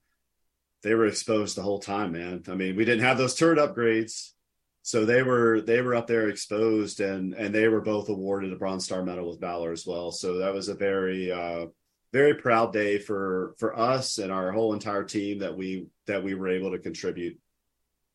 Look, it's amazing. I think it's kind of the thing that you when you train, you hope that it goes as effectively as you want it to. Obviously, the enemy always gets a say, and things are, never go to plan, so to speak. But when the parts of it that are executed well the way they're supposed to, it's almost like validation for everything that you do on a routine basis. It's why you put all the hours in, right? It's why you study so hard. It's why you train so hard. It's why you stay in such good shape for all those reasons, that when those moments come to fruition, you have, everything you need in front of you.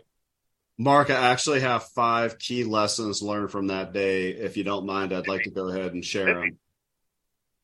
5 key lessons learned from the 17th April 2006, and actually my rotation in Baghdad. The 5 key. Number 1, calm breeds calm. Panic breeds panic. Yeah. Number 2, control what you can control. Let go of the rest that you can't control. Control what you can, your emotions, your actions, your execution. Number 3, courage is contagious. Have the courage to get into the ring, because it makes it easier for others to follow you. And by that example, I'm talking specifically about the Iraqi army and the 101st, Number 4, embrace the chaos. We live in an uncertain world. Doesn't matter. You got to get after it anyway. And number 5, you can't fake preparation. You have to train. You have to prepare. You don't rise to the occasion. You rise to your level of training. And I think that's the big ones, man, from that. That's like my PhD lessons learned from that firefight. I mean, I just think it's, for most things, man, that's important. We just had a terrible mass shooting in Allen, Texas, and several people got killed. And that was one law enforcement officer that was able to respond to that and take down that gunner, or it would have been 10 million times worse. And I think about those lessons, like that law enforcement guy, absolute hero. I think he dealt with those same 5 things, man. I mean, he didn't have 20 officers there ready to go. Like it was him. That was it. So I just think, man, those things are so important. And I hope, maybe the listeners out there get something from it. Well, and again, I would argue that all of those things that you had hinted on are more instinctive than anything else, right? I mean, instinctively, if you can remain calm, Yeah. this will be calm around you. If you instinctively get all flustered and verklempt and you know, but falling back on your training, can't fake in preparation. The instinct to do what you've trained to do kicks in when it's supposed to. The idea of controlling what you can control in a sense of, and again, I'm dissecting this here, but I say all this to say, control what you can control. Look at what's in front of you, hit the targets in order, take what comes to you, try to see the next step ahead. I mean, all these things are things that happen in your mind necessarily more than there's a physical action that backs those things up. I only sort of look at it through that prism because, it makes sense that, when it comes to these lessons learned, a lot of leaders either have it or they don't. And some of that stuff is harder to train on than others, I would say. Yeah, I agree with that. So, this happens on this deployment, and I guess you finally got the taste of combat, like true combat that you were looking for at this point in time. No more, hey, I didn't go on the mission, or no more, I was a little disappointed. You got your full and then some over there. And I think you had one more deployment to Baghdad after this one, correct? Yeah. After that, like we came back, we redeployed in August of 2006. So we had a lot going on that rotation, man. It was busy. Yeah. I think we were probably one of the most attacked special forces compounds in all of Iraq in 2006, because it seemed like anything that went on in Baghdad, we got the blame for it. So we would get rocketed or mortared or whatever as punishment. But yeah, we went back again in 2007, and we had the ISOF Recce mission. So we were doing a hell of a lot of targeting, and that's the fun stuff. That was a lot of fun, because at that point I really learned how strategically important it's like, man, we're kind of like the puppet master. We have an action arm, we have the ICTF guys and the ISOP. They were good. They were flipping really good, man. They were really good. Denying how good they were. They were extremely well trained by us. I mean, I don't want to take all the credit, but you had a small contingent of Iraqi soldiers who wanted to be soldiers, who wanted to. The same thing that made America, they had that same feeling about their own country. They wanted to fight for it and get rid of all the bad guys and at least give Iraq a hope for something different. I mean, maybe we kind of forced that idea on them, but nonetheless, it all happened, and they were good. They were very good. There was nothing those guys couldn't accomplish. They didn't need much. Once they got ready to go, they didn't need much help from us. They were more capable on their own. And that ISOF brigade was supposed to be the tip of the spear of, Iraq doing it on their own, right? And they could have. They just needed backing and resources and money and time and, all the things that we didn't want to give them. Different conversation for a different day. For the rest of your career, you end up, I talked earlier about you went to SWCS, that's the Special Warfare Center and School at Fort Bragg. And you become an instructor there for the latter part of your career, right? Yep. I did some instructor time, also did some staff time, and then I ended up retiring. And I retired in January of 2017. So I did a little over 26 and a half. Did some homesteading at Bragg because I had some personal stuff going on, and became a single dad. So I really appreciate the command and the Army working with me to allow me to kind of get through that and raise my kids and get them through school. So yeah, I did some homesteading there, but, try to do what I could on the instructor and the staff side, and then hung it up and then it started my next journey, man. Before we get to that, I just want to ask you real quick about the Major General Robert Frederick Award and the Larry Thorne Award. I wasn't familiar with any of them, I'll be honest with you, until I read about it. I'm not that tied into the inner workings of how those awards go and everything else, but can you just give me some background on it? Yeah, so for the Larry Thorne Award, that's named after a very very Decorated. famous special forces soldier that was missing in action. I think they finally did recover his body in Vietnam and bring him back. But that award is given out annually to the best special forces operational detachment Alpha in 10th Group. And for the 06 Only rotation. for 10th Group. Yeah, for all of 10th Group. Okay. So, 2nd, 3rd, 1st Battalion. I think now they've grown by another battalion, but yeah, so it's very prestigious, and we were, honored. And I think I have it. Yep, it's over this shoulder right here. That's the Larry Thorney. It's the picture of our team and all of that stuff. And then the Frederick Award is this one over here. That is an award that's, given out once a year. I don't know if they still do it now. It could have changed, but it's given out through all of the active duty groups. So we have 5 special forces active duty groups, and we have 2 National Guard groups.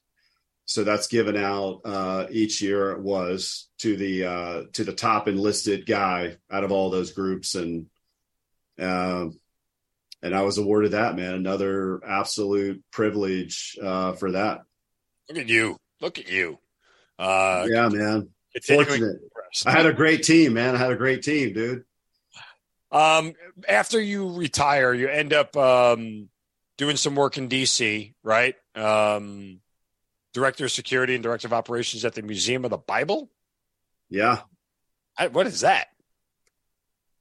Yeah. So actually a guy that used to work for me back in the day for these rotations that we just talked about, 06, 07, he went on and he was part of a special mission unit in Fort Belvoir. And so he was in the DC area, and he ended up getting out. And he was hired to work at the Museum of the Bible as like the global director of security for all of like the overseas travel and, trips to Israel and all that type of stuff. So, I was looking for work, and, I was getting ready to be unemployed, and he offered a position, and he offered an opportunity to interview. So I interviewed for that job. They were building the Museum of the Bible in 2016. They actually opened it in 2017, November 2017. But, it's a $550 million museum, 430,000 square foot. I didn't know anything about museums other than being in like maybe 2 my whole entire life. And I really didn't like DC, but like I said, I needed work. So I took the job and said, hey, I might not know anything about museums, but I know a thing or two about keeping people safe and keeping people alive and protecting assets. So it actually was a perfect fit. And I think that is another lesson learned for guys maybe out there listening to the Hazard Ground right now that might be transitioning is, man, keep your options open. Don't get pigeonholed into something, keep your eyes open and look for those opportunities. But yeah, I took advantage of it, man, and did the security role for a couple of years, rolled right into operations because it's such a natural fit, especially being a former team sergeant. That led to some consulting work, still work with a bunch of more museums when I was a consultant. And that actually got me located in Dallas. Well, actually, I'm north of Dallas, Texas, but in that role as a consultant, moved to Texas. And as a consultant, I had an opportunity to meet the current president and CEO of the National Medal of Honor Museum Foundation, Chris Cassidy, who has a unique background. I like to joke and say that he's the classic underachiever.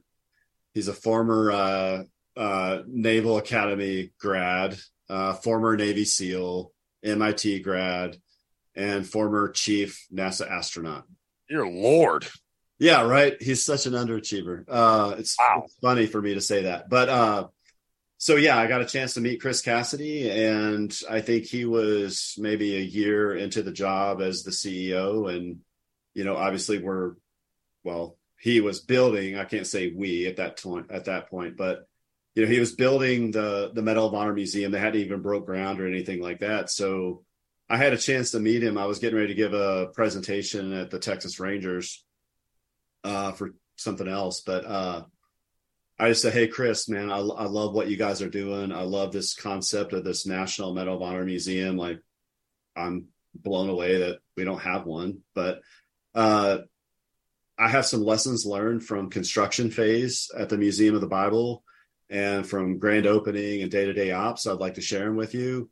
I wasn't trying to pitch him. I wasn't trying to get a job. I was just like fired up about the mission. And I mean, these are my heroes. Like these are Medal of Honor recipients, our nation's highest, award for valor. And I mean, just my heroes that I grew up admiring. So I shared some lessons learned, and one thing led to another, and we kept having conversations, and he needed a good ops person.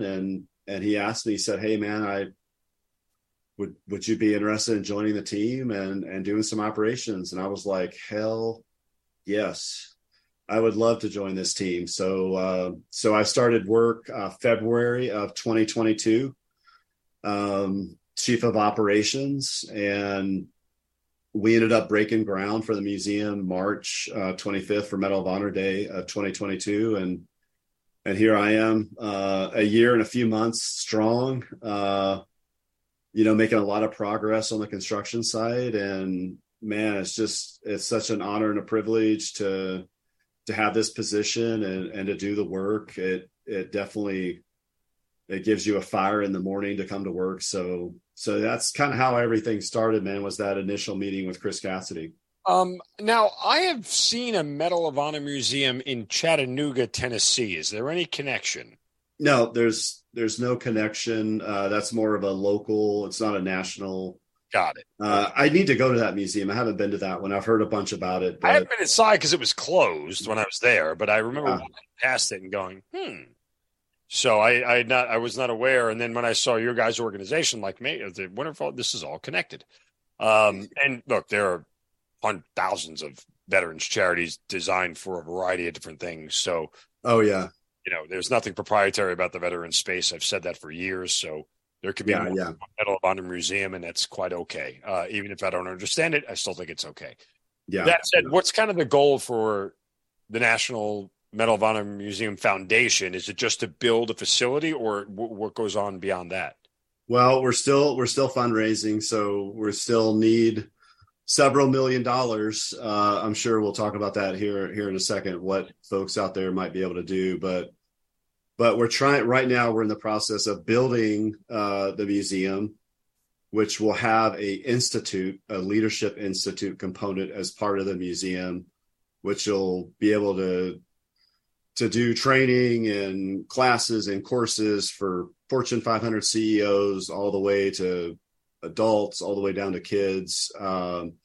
So we'll have the museum, we'll have an institute, a leadership institute, and then we're also going to have a monument in DC that we're still trying to work through, a Medal of Honor monument. So that's probably like maybe a 2026 project, but that's kind of like the focus, and is really to try to raise the national consciousness of the Medal of Honor. And the cynic in me chuckles, like getting a Medal of Honor isn't enough. Now you need a monument on top of it. Ooh. Well, there's plenty. I just heard that they're putting the Global War on Terror. That monument got approved. Yes, it did. Yeah, I know the president of the board as a former guest. Oh, really? Yeah, I know the president and the whole thing. And he's a former what?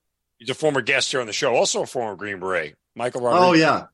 Yeah, I knew he was he a 7th group guy? Yes. Yeah. So I'll have to go back and find that episode, man. I'm connected with him, but I don't know him. I would love to get a chance to meet him and talk to him. He is one heck of a hermano, as he likes to say. Mi hermano. He's definitely Latin. I forget which denomination. Anyway, regardless. But yeah, he's done incredible work. I can't wait to go for the dedication. He's invited me to go, and I'm looking. Oh, dude, that's awesome. When it's all done, they've listen.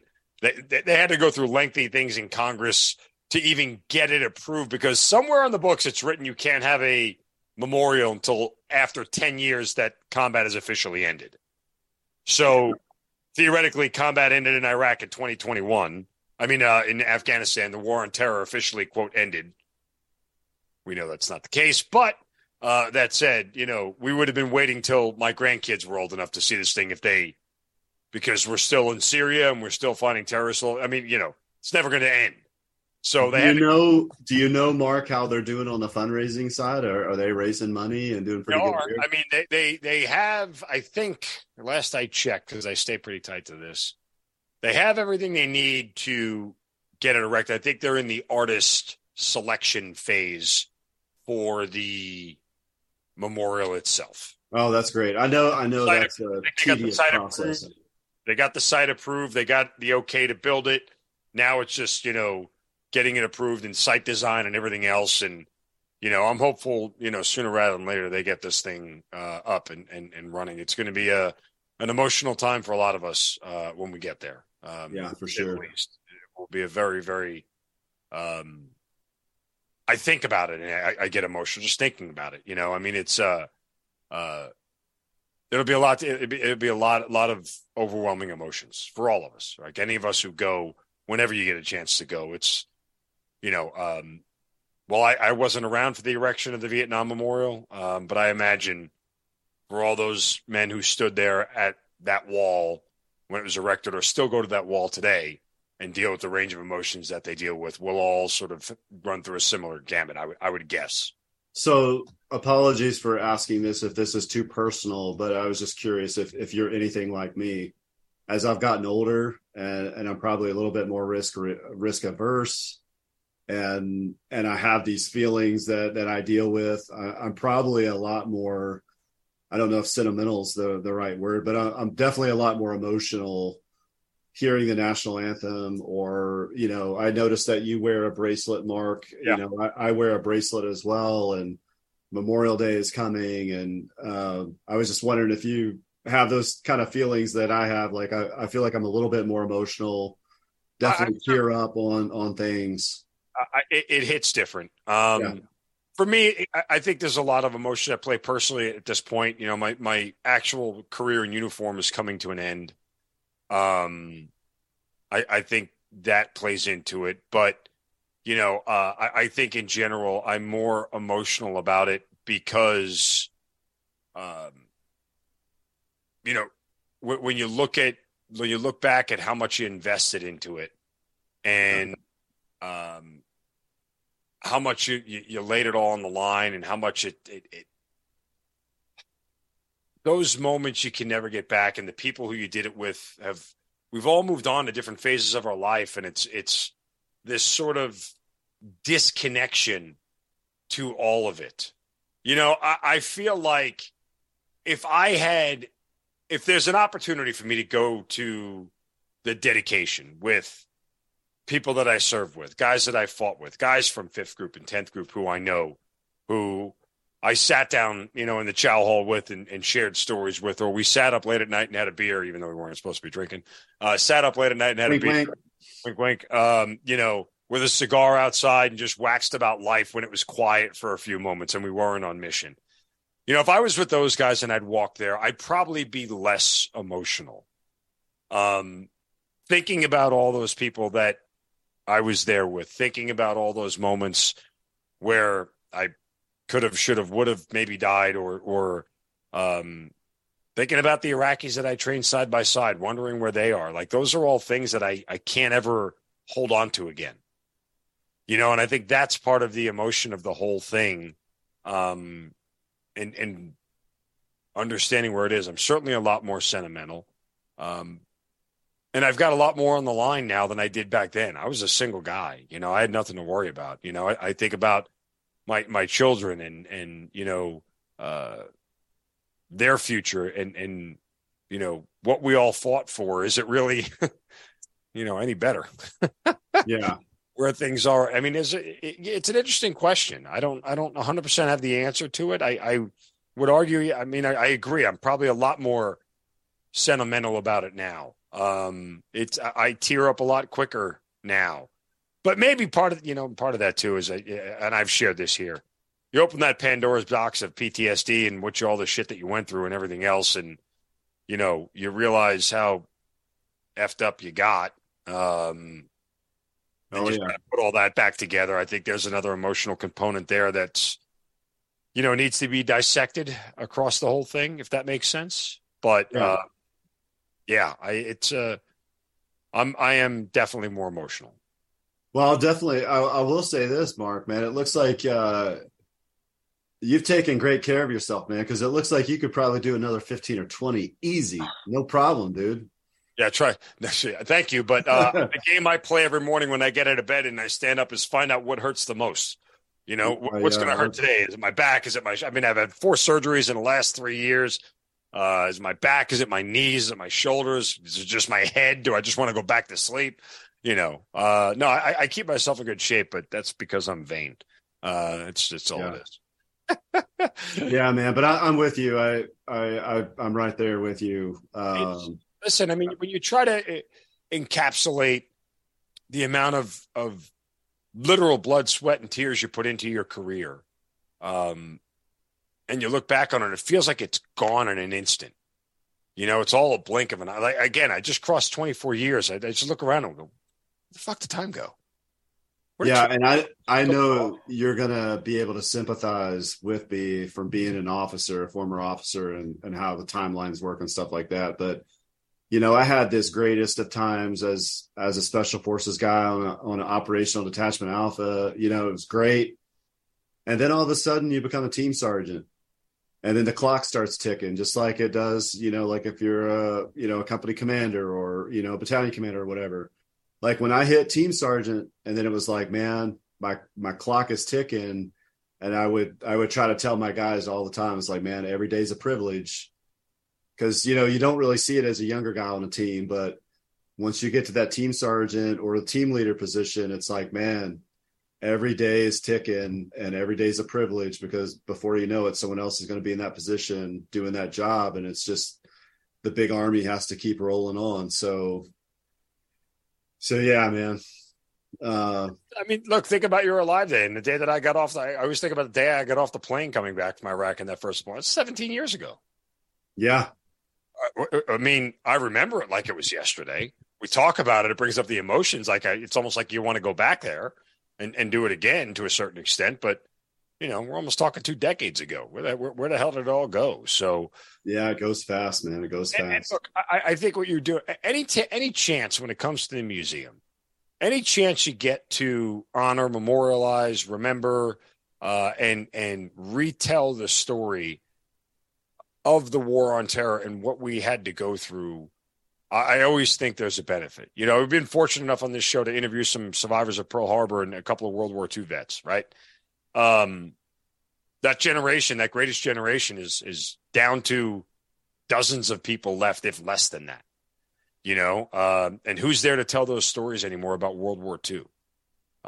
We understand it. We get it because we've lived through combat and why that's important. But is the average millennial even giving a rip about World War II anymore? No. And they shouldn't. I'm not saying they should.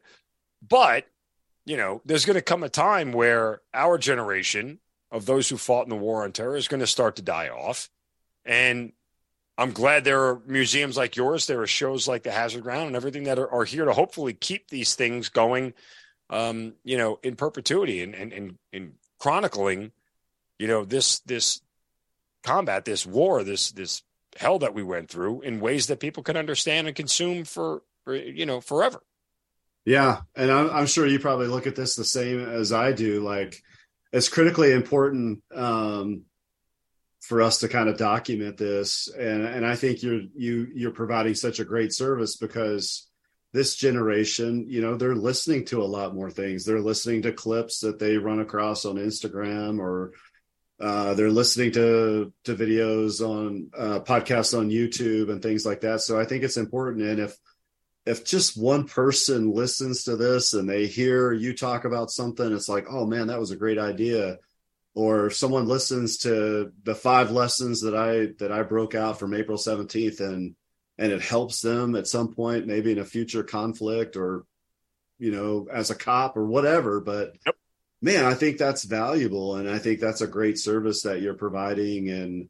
And we hope that we're going to have the same at the museum, where people can come and be inspired by these heroic tales of, you know, the Medal of Honor recipients. So yeah, man, I think it's a great service, and we need to do something to try to, you know, have some unity in our country right now. We're, really divided. So if we can do anything to bring people together, where it's listening to Mark Zeno on Hazard Ground, or, coming to the Medal of Honor Museum and getting a little inspiration. I mean, I think we should be trying to do it, Yeah, no, again, I agree. And you guys can go to mohmuseum.org. That's MOH, Medal of Honor, mohmuseum.org.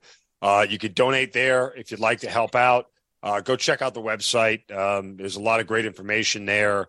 Kind of gives you, it lists all the recipients there's a database of all the Medal of Honor recipients. And go buy some Black Rifle coffee, Medal of Honor blend. There you go. See, I got some Black Rifle coffee. Medal I just of Honor had some blend. this morning. Listen, you sent me some. I'm very grateful. It's The K-Cups just launched. The Medal of Honor, the National Medal of Honor blend, Black Rifle Coffee K-Cups just launched. We get 100% of those proceeds. They give 100% back. So, those guys are great. The leadership of Black Rifle, most of those guys are all former veterans. The CEO, Evan Hafer, his number 2 guy, Matt Best. I mean, all those guys, great Americans, great patriots. Mark, I hope that maybe at some point you can get those guys on the show. They'd probably love to talk to you. Listen, I would welcome the opportunity, just because now I'm an official coffee drinker of their products. So now they owe me. No, I kid. But again, website, we've had plenty of Medal of Honor recipients on this show. So there are, you could look at their names and hear their stories and then have them watch them tell it right here. So it's all right here for you to see. But again, mohmuseum.org, support as best you can. And we'll get to a point here eventually that the Hazard Ground will make a donation for you guys. So we'll appreciate that. Thank you so much. Some funds your way. But I loved hearing your story. I love what you're doing now. You're involved in so many things in the veteran space beyond the Medal of Honor Museum. It's guys like you that are where the rubber meets the road for a lot of us. Who are continuing to stay in the fight and keep on living. Obviously, we veterans have their own set of challenges and still everything that we're still dealing with. And, we still got to make sure that we're side by side and all this stuff and take care of each other. Nobody takes care of us better than we do. And that's sort of the charge that we have going forward. So best of luck, continued success. I know you and I will stay in touch. I want you to stay in touch because it's been great to get to know you a little more and hear your story and I know it'll resonate a lot with the audience, but, continued success and best of luck with the museum. Yeah. And if anybody in the audience wants to connect, I'm on all the different social media platforms. There's not very many Darrell Lutz on LinkedIn. So if you want to start there, but I'm happy to connect and hopefully, send out some information about the foundation. And it's been a privilege to be here, Mark. And I'm looking forward to working with you going forward. No, absolutely. Let's continue to stay in touch. Again, great things going forward. mohmuseum.org is where to go, Medal of Honor Museum. And you keep on keeping on, Darrell. It's been great, and we certainly appreciate you. And as we always say, Darrell, thanks for being part of the Hazard Ground. Thanks, brother. You've been listening to the Hazard Ground podcast, hosted by Mark Zeno. If you have an interesting story to tell and you'd like to be on the show, send us an email at producer@hazardground.com. And if you like the show, don't forget to subscribe, rate, and review on Apple Podcasts. Thanks for listening. We'll see you next time.